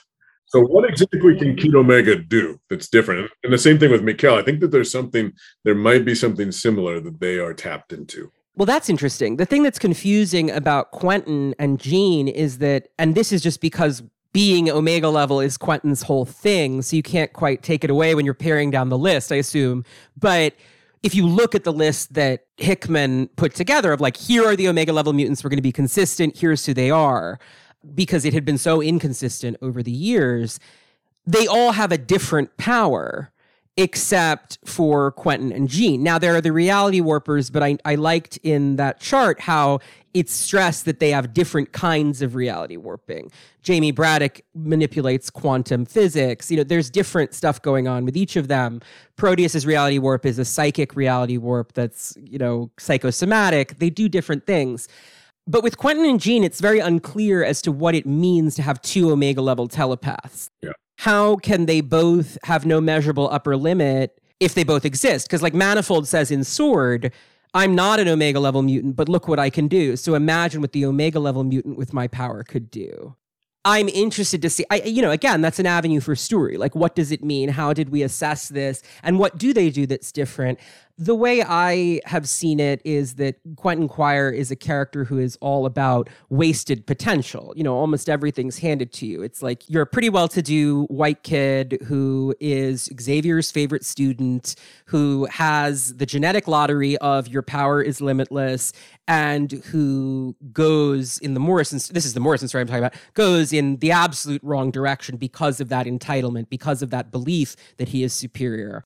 That arrogance, I think, has prevented him from achieving the higher levels of his power in a way that Jean, by accepting the Phoenix in the Morrison run, Phoenix Resurrection makes it confusing, but I'm hoping that we'll see what happens next. But accepting that she is the Phoenix, accepting that her power is limitless and that she therefore has responsibilities to other people and to the universe, I think that is what has allowed her to achieve her highest potential. So I don't know. I'm interested to see where it goes. I'm very famously on this podcast skeptical of Quentin Quire, but I trust that you have a plan. That's the thing that's been satisfying about this book is that, like you said, the plots will it's almost like a Lazy Susan where like, here's the plot again, it's back. And this is, again, an advantage of having so much runway that is been guaranteed to you. And I'm grateful that in this era, a lot of these books have been given that lead time to plan. And I hope that that continues. You can tell that all of these plots are gonna bear fruit, that all of these characters are going somewhere. And I'm just very excited to see where that ends up being. We haven't even talked about Black Tom Cassidy, a character you've really brought back in a big way. He's probably bigger than ever before. Black Tom is a favorite, and he was another character where I was looking at him and thinking there's not a lot going on there. I think there is, but until such time as he and Juggernaut are official on the page, I think it's hard to dig into it. Now there's a lot going on. I just think there's always been a lot going down there. If you go back to the 90s, or even the 70s, frankly, I think Claremont wrote them as a couple. I think there's a lot of interesting sublimated stuff going on in Black Tom Cassidy's Catholic nobleman mind that are complicated. But there's a Juggernaut Black Tom spotlight issue that's going to be coming up. I'm very excited about that. I've liked all of the very cute windows into their relationship that we've gotten glimpses when he was dreaming about Kane, or like I'll fucking kill that guy. Who said that about you? Who called you Dracula? The Dracula thing. Yeah. I'm sure I haven't listened to the Battle of the Atom episode yet, but I was talking to Zach Jenkins and he was like, oh, we talked about the Dracula thing. Don't worry. We talked about because that was so funny. I almost fell out of my chair. Yeah. From the very beginning, when we were doing promo materials for X. Right, and was it nerds CBR was like, is that Dracula? And Jordan White was like, no, that's Black Tom Cassidy. But it's funny. It's funny. I ran with it. Yeah, no, it's great. And just the idea of Black Tom, if he's going to be plugged into the island, he's going to be experiencing something similar to Sage, who is just, overrun with calculations. Too much information, yeah. Too much information, and he is hybridized in a way. He's become a symbiotic organism. And that's one of the reasons I decided that he would refer to himself in plural. In plural or in third person, because there's a sort of severance or confusion for who he is anymore. I mean, and that led into the very logical twist that still surprised me because the island has been slowly infected with techno-organic virus that now he appears to be infected himself, which is an interesting... Black Tom's power as an infection is something that's gone back to the 90s when the plant stuff really started to kick into gear. His whole arc with Siren is about how his power has gone out of control and he's kind of losing his mind about it. So I'm interested to see where that goes. I think that his relationship with Kane has often been about Kane acting as a caretaker for him when his power makes him psychopathic or makes him physically weak, or he's often the one who, because Kane's power is to be indestructible and strong, right? So can't stop the juggernaut. Can't stop him. What can you tell us about 10 Lives and X Deaths of Wolverine that you haven't talked about already, that isn't too spoilery? Obviously, it's a time travel story spinning out of Inferno. It's two parallel minis, the 10 Lives and the X Deaths. I love that use of X is presumably a variable, right? Like how many? We don't know. Well, it also refers to the X gene. Oh, interesting. I mean, it refers to, that's what's fun about the play that's been done with X and 10 and everything in this era, is that as a symbol, it can mean so many things, and it means so many different things when it's on a character's costume. And now it can mean so many different things in a title as well. What can you tell us about it? You've said, perhaps this is arrogant, or, but you are doing, hopefully, the biggest Wolverine story ever told. And a lot of Wolverine stories have been told. So how did you approach that? How did you set about deciding what you were going to do? I mean, the key phrase to lean into here is the greatest Wolverine story of all time, right? And when I say it like that, maybe you... X and 10, right? All time means a lot of things. Exactly. And I'm tipping my hat and not insulting previous creators. Right. I'm trying to channel legacy here in that here are stories about Team X. Here are stories about Weapon X. Here are stories about Japan. Here are stories about Canada. Here are, the greatest Wolverine stories never told as well, filling in some of the gaps or building upon knowledge that you already had. I would love to see more. I mentioned her earlier, but I would love to see more about Silver Fox, because talk about a confusing character. When she came back in the 90s, that was about as confusing as it gets. I keep wondering, I'm like, is she on Krakoa? That's got to be weird. There's so many characters where I'm like, are they there? Are they back? Yeah, and it's 5 issues. For each one, there's 5 issues of 10 Lives, there's 5 issues of X Deaths, and that's not nearly enough to cover all the territory. Sure, no, especially if you add all the origin stuff into it. I'm sure there'll be some nerds who are like, well, I really wish they had covered. I wanted more of Romulus and Remus. Don't worry, I don't think anybody says that. But know that this isn't the end, right? No, it's going to keep going, right? It's not the end of the character. Riding through the spring, and I'm going to be building towards an event that's even bigger than this one. That's exciting. And it might have something to do with a certain someone who's been off stage for a while. Anyways. I'm a big Victor LaValle fan, so I'm excited to see Victor and I go way back. He's a fantastic writer. I know him through my day job. He's just like a lovely person. Yeah. And we're working in tandem. We're in contact. We're building a story that is aligned. And anyways, I mean, it's hard for me to talk about even one of the central characters. Well, right, because they haven't revealed who he's trying to save yet. Like, it's hard. I can't say it because I can't say what happens in Inferno. Right, that's the issue. So, it's like, is it Moira? Is it Destiny? Who is it? Like, we're going to get that, I imagine, tomorrow as you're listening to this in Inferno 4. So from a meta perspective, was time travel something you wanted to explore because it enabled you to check into all of these to check in with Patch, to check in with Team X, to check in with all of that stuff? And if you just think about Wolverine's brain, right, in the way that it's broken from the very beginning, I've emphasized this. It was in my initial pitch that I was going to write this story. I love that. 10 Lives of Wolverine, the Exodus of Wolverine is in my initial Bible. That's very cool. It's so cool that you get to do that. How many gigs in Big Two Comics you get to say, and here's the big event I'd like to do 2 years in. Exactly. And then you get to do it. That's wild. I mean, sometimes things don't work out, right? Of course. I had a big plan for Nightwing as well, and then Nightwing got shot in the head. Yeah, and these I things quit. happen. But anyways, with this, like, look at the very first page of Wolverine that I wrote. Look at the first page of issue 1, and I don't have it in front of me, so I'm just the best I can from memory. But it's something along the lines of Jimmy, Logan, Patch, Weapon X, Wolverine, Canada, New York, Madripoor, Krakoa. It talks about how his brain is bruised black. It talks about how everything's a mixed up mosaic, and how he's trying to make sense of it all as his history as he moves towards an uncertain future. Mm-hmm. And in a way, this story is a response to that opening thesis. Yeah, and the character of Maverick, who's been seeded throughout the Wolverine run, feels also like, I mean, obviously another mirror, someone from Team X who also has all of their memories jumbled up and this, that, and everything. Although Wolverine, I guess, now has his memories in order or whatever. I have to say, solo Wolverine has never been my special wheelhouse. And I think that, yeah, it's best to just be like, don't worry about it. It's more interesting if he's a little confused, right?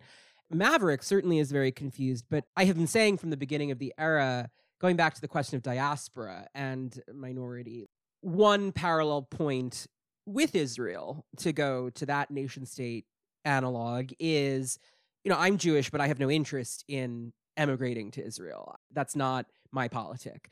But with Krakoa, if I was a mutant, I think I would. There are unique situations. But I have said that there need to be diaspora mutants who don't buy it. I liked the introduction of Maverick as that character. Again, I really like the twist that Abigail Brand, which, if you think about Abigail Brand for 10 seconds, of course, she basically told them like 10 times on page. But the idea that you can be a mutant without feeling like a mutant nation is something you have any interest in belonging to, that you're American or you're from space, in Brand's case, you're someone who has other identities that you value more highly. And his name's Maverick. Yeah, I mean, that is the gist, right?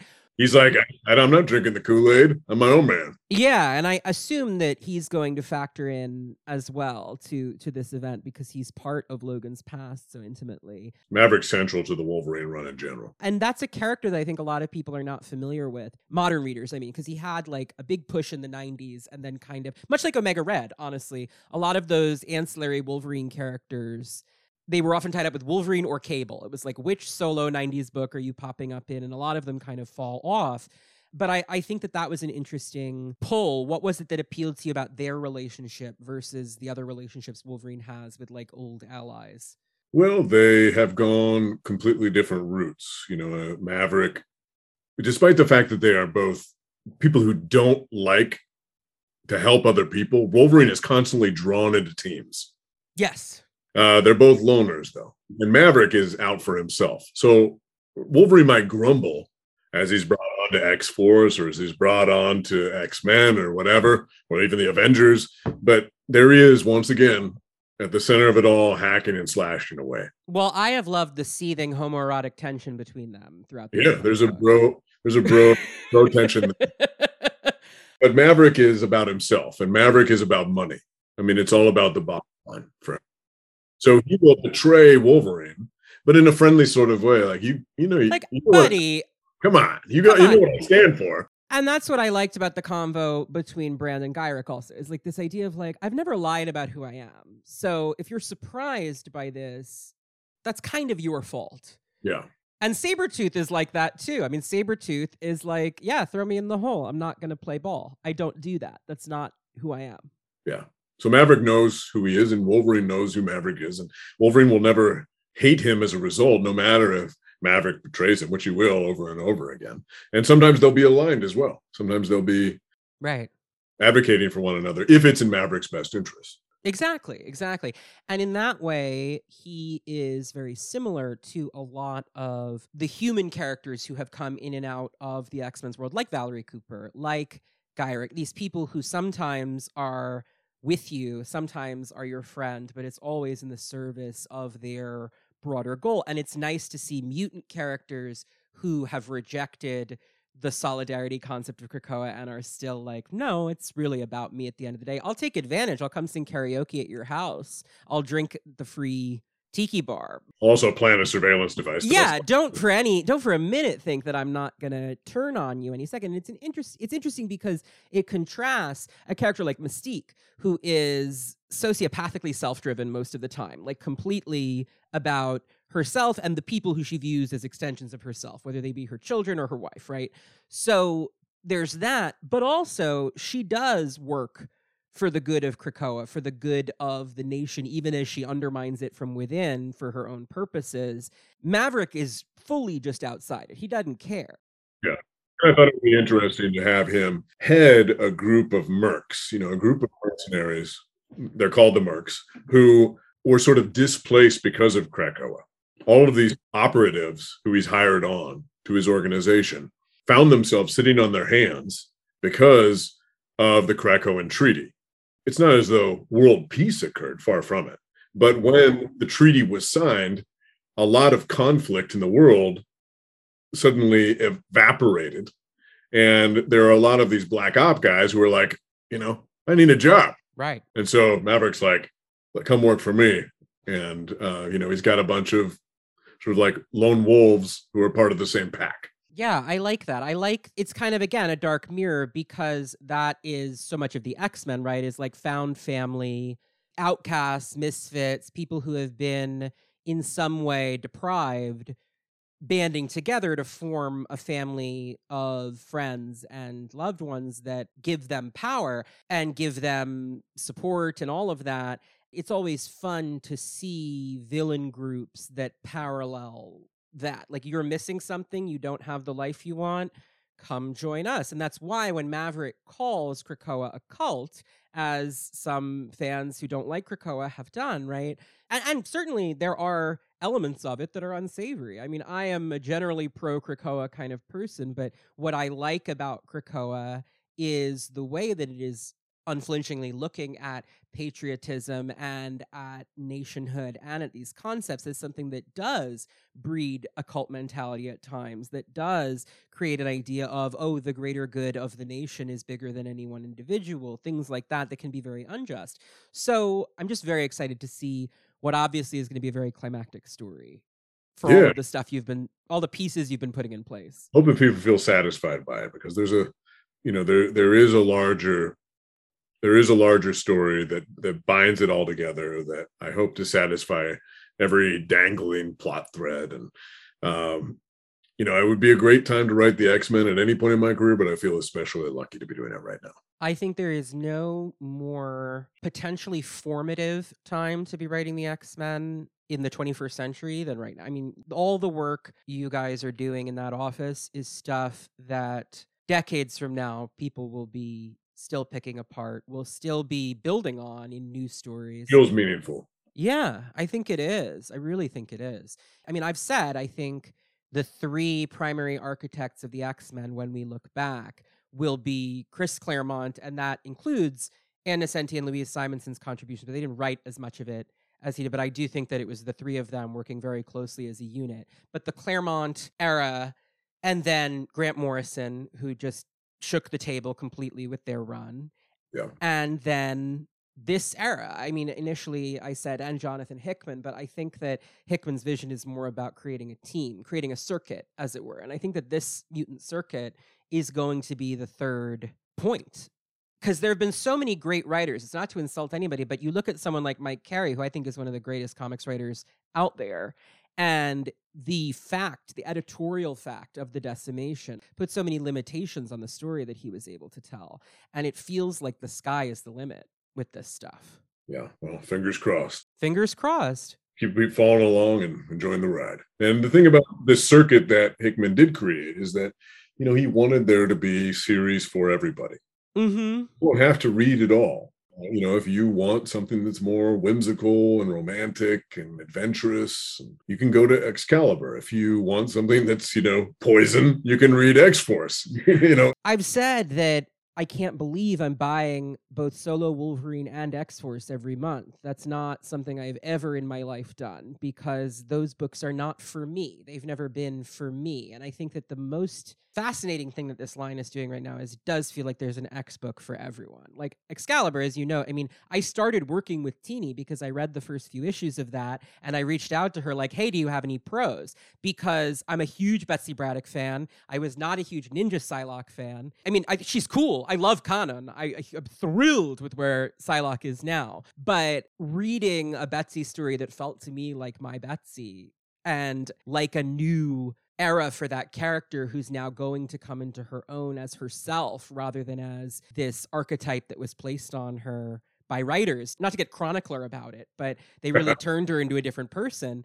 I think letting that person be a real character and letting Betsy Braddock be Betsy Braddock is incredible. And so I was reading that because I love fantasy. I love that kind of whimsical stuff. The Claremont and Davis Excalibur was my real favorite when I was a kid. So there's that. And I also like Hellions was one of my absolute favorite Marvel comics in like 20 years. I think that book is just about flawless. Those are books I knew I would like.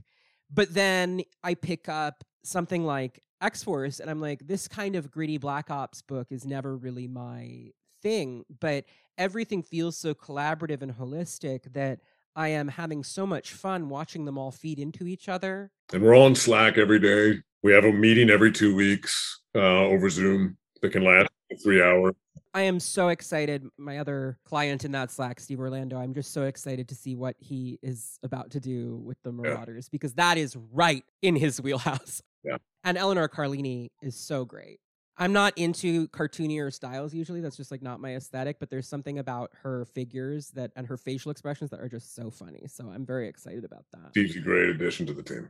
Yeah, I'm jazzed. I think now is probably a good time for us to move into the listener questions. We have a couple rapid fire ones about Omega Red, but then they're just going to generally be more about your work in the X office. Sure. Daniel Brittner writes, simple question. Where do Omega Red's tentacles get stored when retracted? Are they collapsible like a plastic lightsaber? What do you think? Where are the tentacles? Where do they go? Where do Beast Boy's clothes go when he turns into an animal? Great question. Where do all of Husk's outfits go? Because they just come back when she rips another layer off. I think that much like Wolverine, it doesn't make any sense, but you have to assume that they just retract into his wrist somehow. They must be collapsible like a baton, right? Like that. Yeah. As it goes on. And they're like bony and hard. Like I'm honestly, I'm just thinking about the Capcom fighting game, but like they make, hard noises when he slaps people with them. So I think they are like bone-like, and that they must, much like a Russian nesting doll, actually, like Matryoshka up into a smaller unit. Patrick Talbot writes, hello, Connor and esteemed Mr. Percy. Where is Kotick, Omega Red's beloved baby tiger he adopted with Sabretooth? I had forgotten about that until I was glancing over his stuff for this episode. That was in Weapon X-Force, if you don't remember it. He adopted a tiger. Everybody has their favorite storylines. Everybody has their favorite mutants. And sometimes people even have their favorite Sometimes people love a pet. Yeah. But, sometimes you just can't fit it all in. I'd like to think that he is in the X-Pet biome along with the secretly resurrected Butter Rum that Emma has been hiding. Or Rufus as well. Rufus is roaming around, the dog. Sure, yeah. We got to find a way. And Solemn was hanging out with Rufus. That's probably where. Yeah. I do think that at some point, if they need leverage over the Avengers, Emma should just be like, well, Firestar, have I got news for you? We have a bestiary. We've got your horse on file.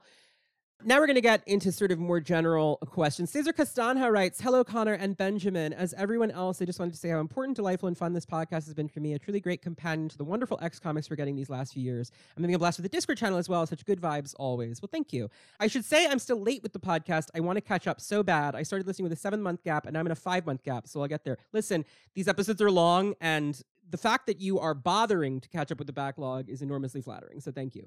My question is regarding Mr. Percy's X-Force. I've talked on the Discord before about how I was bothered by the data page of Hoxpox with the countries that didn't recognize Krakoan sovereignty, because it felt like the usual list of U.S. perception of intolerant regimes, choosing to ignore a bunch of other intolerant regimes. I was also under the initial perception that as Krakoa was a rival with these countries, a lot of them Latin American, although a lot of them also fictional, we were about to witness the usual storylines of military undercover ops coordinated by English-speaking people who go into these countries to quote-unquote liberate them from their corrupt governments. A recurring storyline that I have found offensive because U.S. military action here in Latin America has happened frequently before.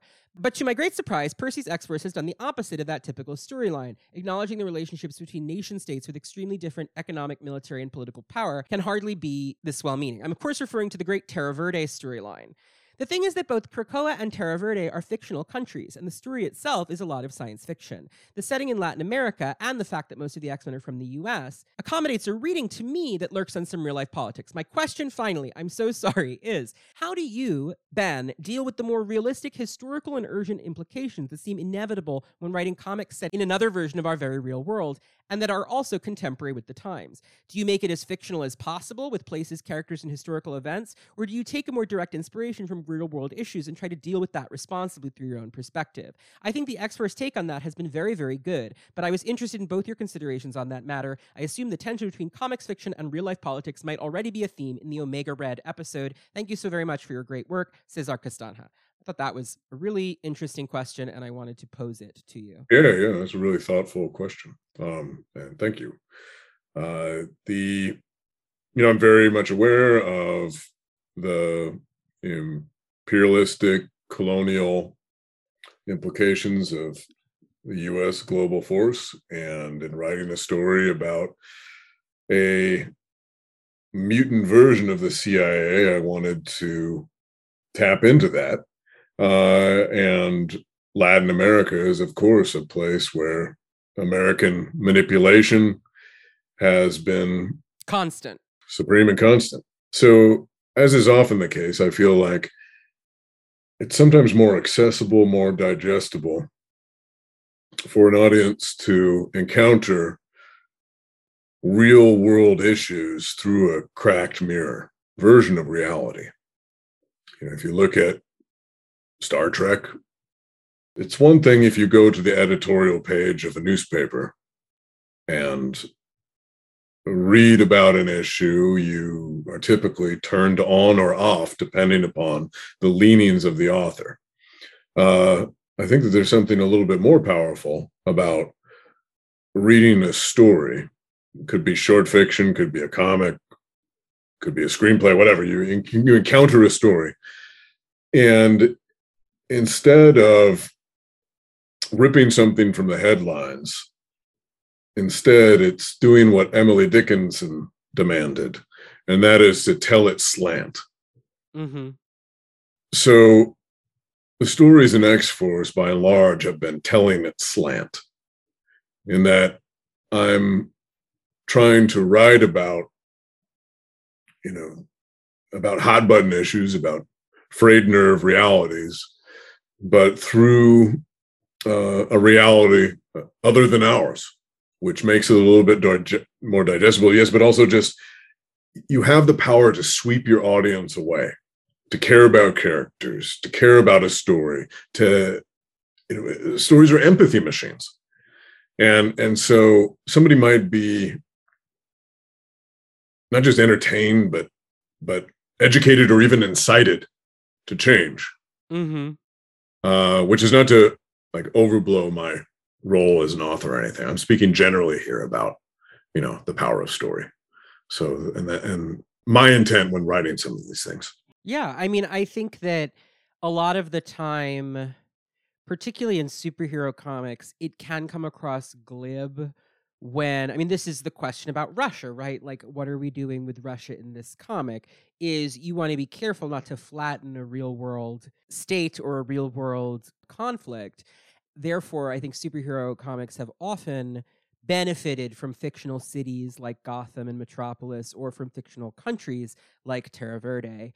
There are, of course, things about that are going to be complicated. A lot of Asian readers have commented on the fact that Madripoor, as imagined in the 80s, is very much a melange of Orientalist stereotypes and tropes. Yep. But that enables Claremont and the writers who come after to tell stories in that Hong Kong cinema tradition without saying, this is how we feel about Hong Kong or about Singapore. And I think that Terra Verde, similarly, the way I read it, stands in for a lot of Latin American countries that the CIA has done heinous things in without saying, okay, we're going to have X-Force obliterate Honduras. I mean, when Civil War happened, Stamford, Connecticut is like 20 minutes that way from where I'm sitting. It was odd that it was like, we're blowing up Stamford. I'm not saying a bad choice necessarily. It was just one of those things where I was like, but it's right there. It's still there. It pulled me out of the story a little bit. So Terra Verde as a place that it is a pre-existing Marvel fictional country. It's not new to X-Force, but I thought that that made sense, much like a lot of DC stories will take place in Kurak rather than Iraq. You know, it makes it so that you can tell a story about American intervention without necessarily casting aspersions on a lot of real people in another part of the world. Agreed. Well said. Dean Coburn writes, hello, Connor and esteemed Mr. Percy. Firstly, just let me say, like everyone else, this podcast has been a real love of mine ever since I discovered it after the Gene episode. Well, thank you. Secondly, to Benjamin Percy, your series are so good to the point of actually making me excited about a Wolverine solo. My question is about Solemn and Logan's dynamic over the course of Ten of Swords and up to now. As far as the creation of Solemn goes, what came first? Was it the powers, the backstory, the psychosexual hedonist elements, the very sexy look? As always, thank you for an amazing podcast and incredible comics that have reinvigorated my love of the medium. Dean _of_X on Twitter. Oh, shucks. Thank you. Yeah, well, you know, I've referred to Solemn before as the Loki to Wolverine's Thor. Mm-hmm. And, you know, I don't just want to rely upon what's been done in the past. Yes, there'll be a Sabretooth story. Sure, there'll be an Omega Red story. But, you know, I want to build my own toys in the sandbox too. Absolutely.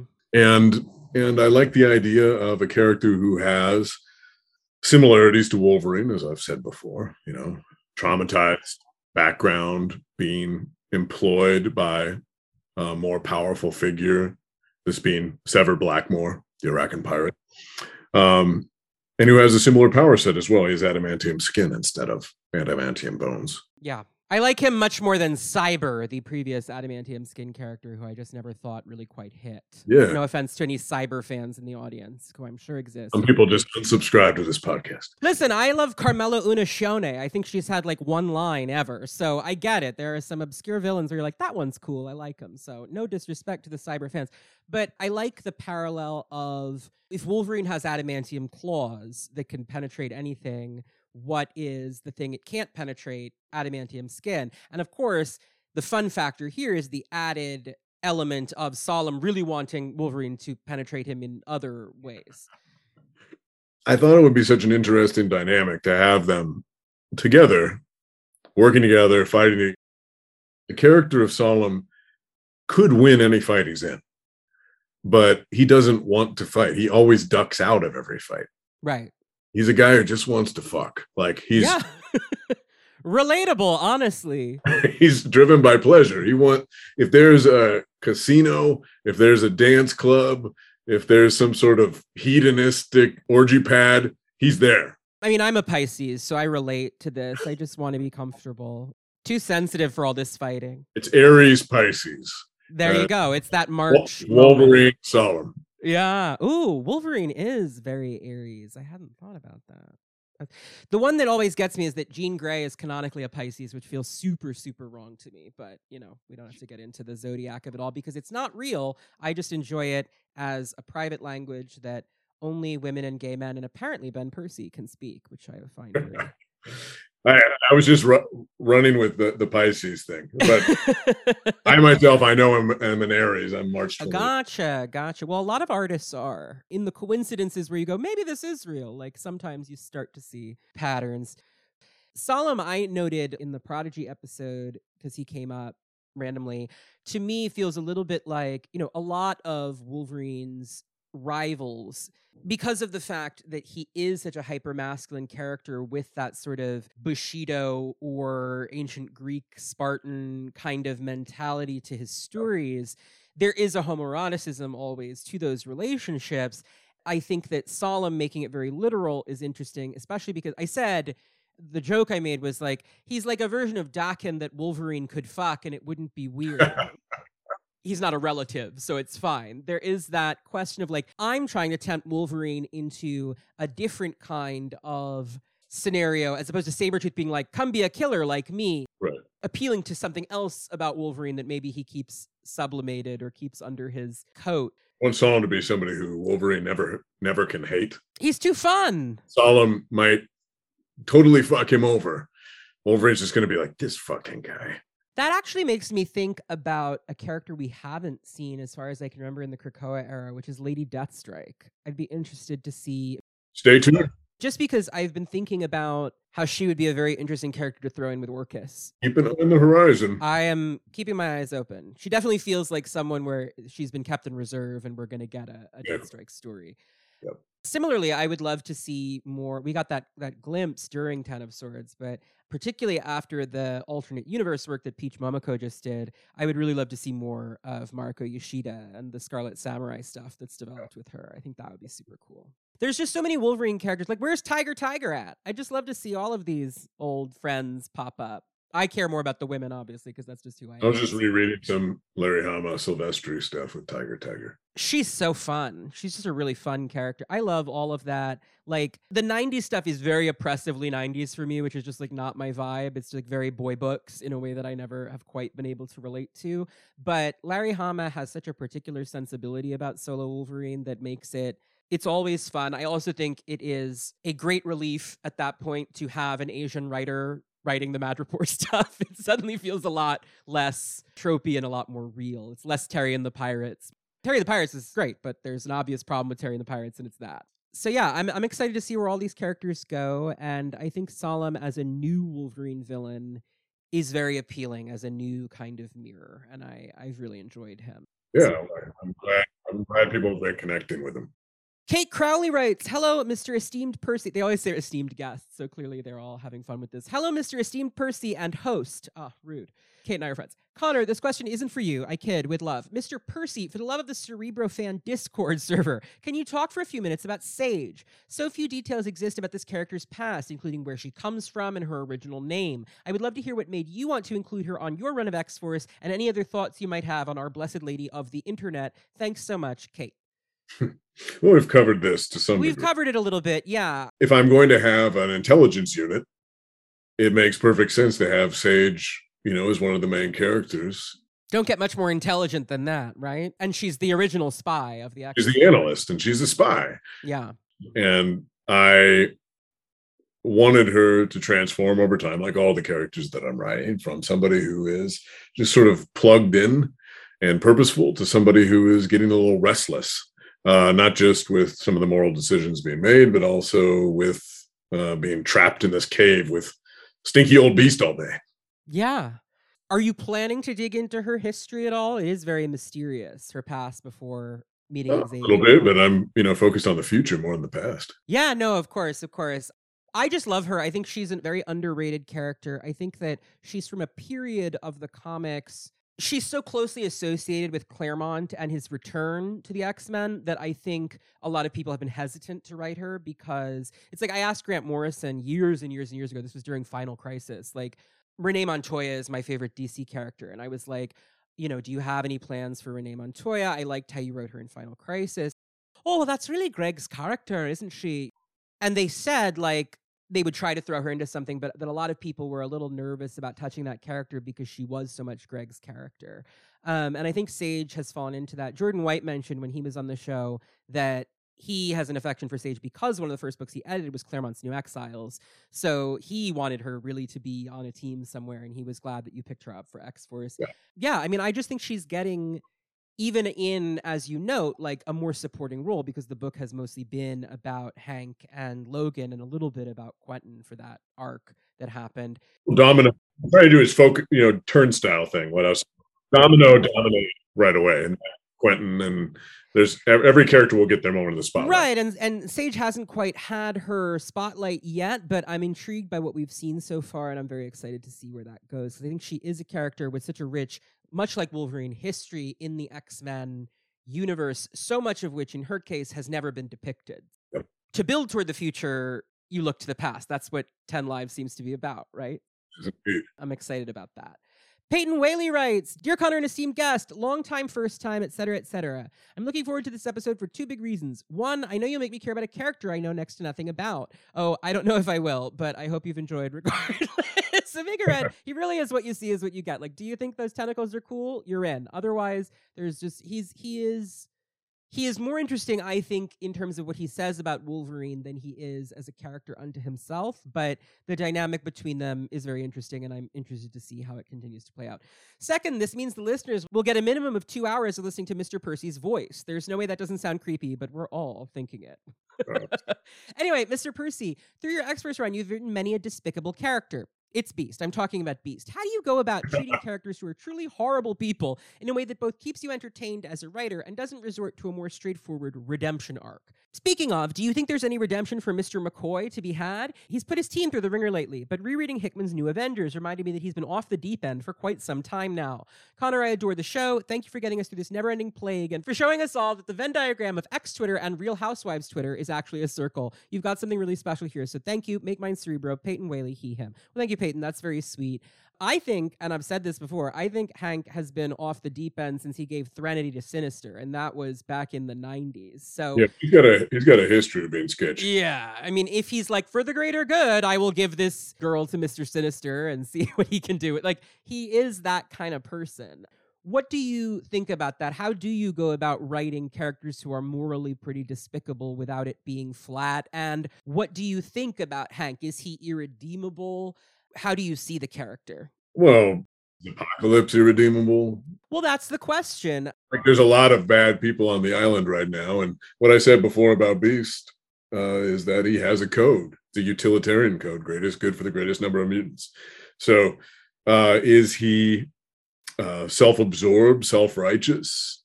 Absolutely. Is he making decisions that can't be forgiven? Yes. Does that mean he won't also do some things that are admirable? Like, he's going to make some calls and do some things that are worthy of applause. He's also going to do some things that are just sickening, heinous, right? That's the way it's going to roll. And I can't say anything about what specifics, exactly, right? But I said there would be a point of reckoning. That's very true to how the engine of power and state power works. Is any political leader, anyone who's led a nation, or particularly a nation's security apparatus, is going to have done some terrible things. And the question becomes, on balance, how do you feel about such and such president? What does that mean about their legacy? What does that mean about who they are as a person? I think that those are interesting questions to ask. And I think Hank, because of the long history he has of making these immoral or amoral choices in the service of what he believes to be the greater good, is a character who it makes a lot of sense to explore that through. My interest is less in redemption as a narrative framework. I've said this also before on the pod, but so Ben, just for some backstory, I am from an interfaith background. I was not raised religiously Jewish, but as an adult, I have pursued it. I did my bar mitzvah in quarantine at age 33, which was a lot of work. And so I've been thinking a lot about Jewish philosophy over the last year. And for me, the question of redemption in sort of a Christ-like way, like, can you be absolved, is not the question with a character like Hank. The question is a question of atonement. Can you make amends for doing bad things? Because you can't unring the bell. Yeah.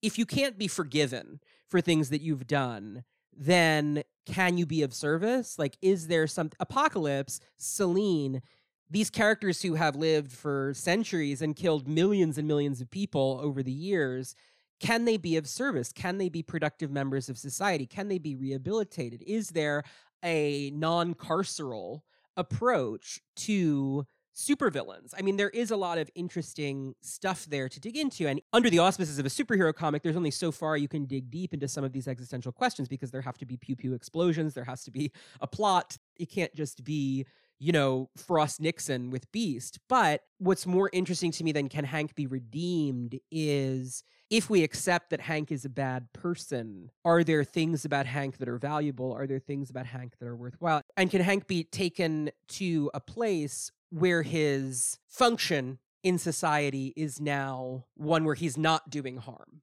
or where his harm has been mitigated? Right. That's what I'm interested to see. Well, and you'll witness that.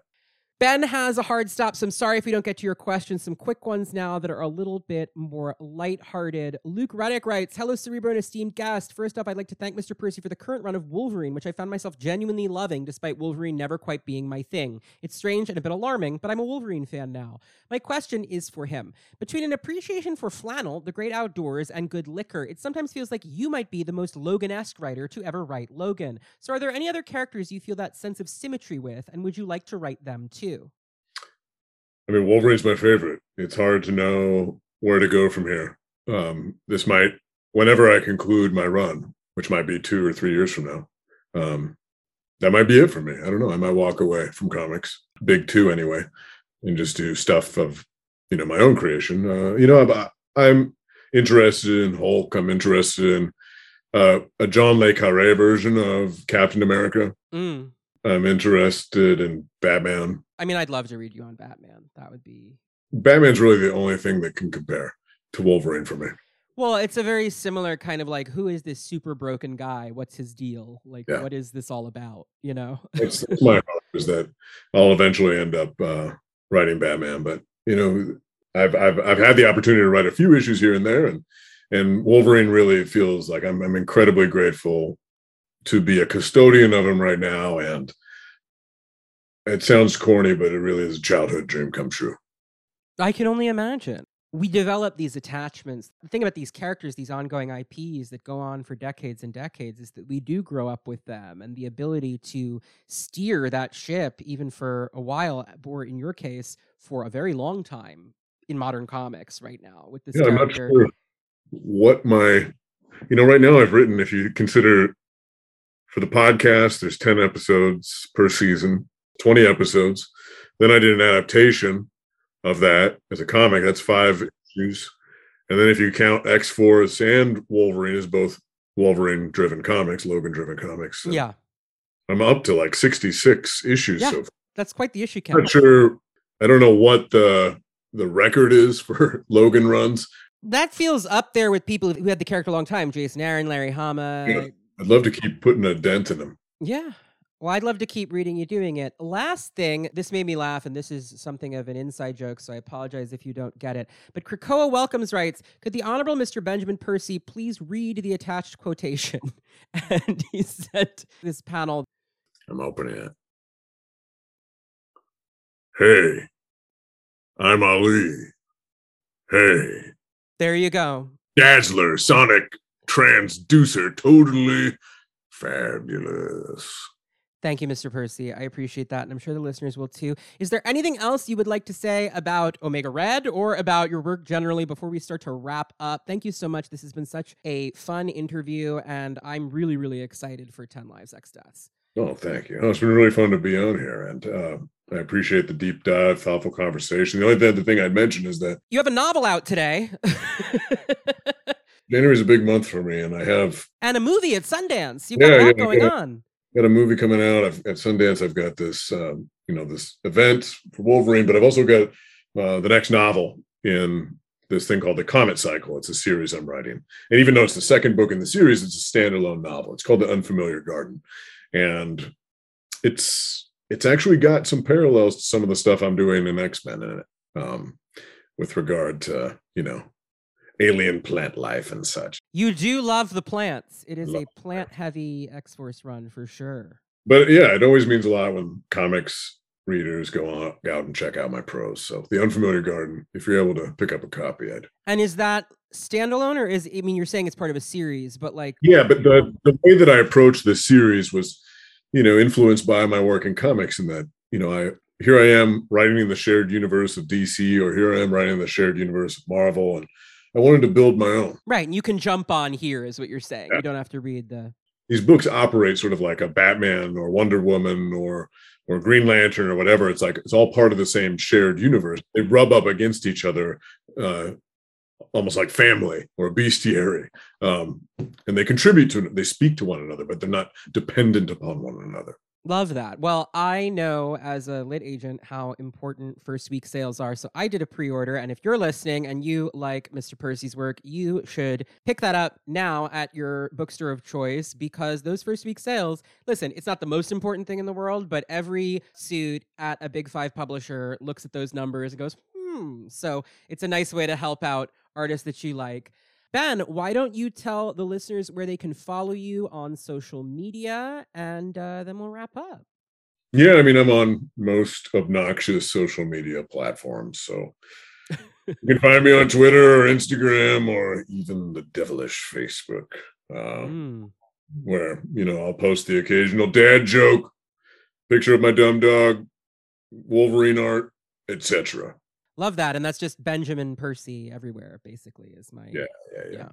Well, thank you so much again for being my guest. Thank you for all the work that you're doing and the thoughtful work that you're doing, because the Krakoan question has created so many more questions in the broader shared universe. And I appreciate that there are people trying to tease out some of these political complications. You can follow Cerebro on Twitter and Instagram at CerebroCast. You can follow me on Twitter at Dream of Organon or on Instagram at Connor Goldsmith. You can find all of the episodes plus links to the Discord server, the merch store, and much, much more at CerebroCast.com, the official landing page for the podcast. And you can support Cerebro on Patreon at patreon.com/CerebroCast. For $5 a month, the House of Zaladane tier, you will receive an ad-free version of every episode as they go up. You will also get bonus episodes, the secret files, as they happen. A really fun one just dropped last week for the new year. And I have a plan in place for how we're going to schedule more frequent content in the new year on the Patreon. Thank you for your support. It means a lot. It's actually, frankly, changing my life. It helps me continue to do this. So thank you for your support. Next week's episode will feature critic and writer Zoe Tennell, writer of Blade Maidens, with artist Valentine Smith, who will be on to talk about Laura Kinney, another Wolverine. Then Spencer Ackerman will be returning to the podcast to talk about Callisto, leader of the Morlocks, and Nola Pfau, editor-in-chief of Women Writing About Comics, will be joining the show to talk about Irene Adler, Destiny, as we go into the Destiny of X. Questions are now open for Callisto and Irene. They are closed for Laura because I will have recorded that episode by the time that you're hearing this. But thank you for your questions. You can write to cerebrocast@gmail.com. Until next time, everybody, thank you so much for listening. I am really excited about what 2022 holds for Cerebro and thrilled to have kicked off the year with you, Ben. Thanks again for joining me. It's been fun. Thank you. Until next time, everybody, thank you for listening, and bye. Goodbye. X-Men. In the 21st century, evil mutants led by Magneto aim to destroy the world. The only hope is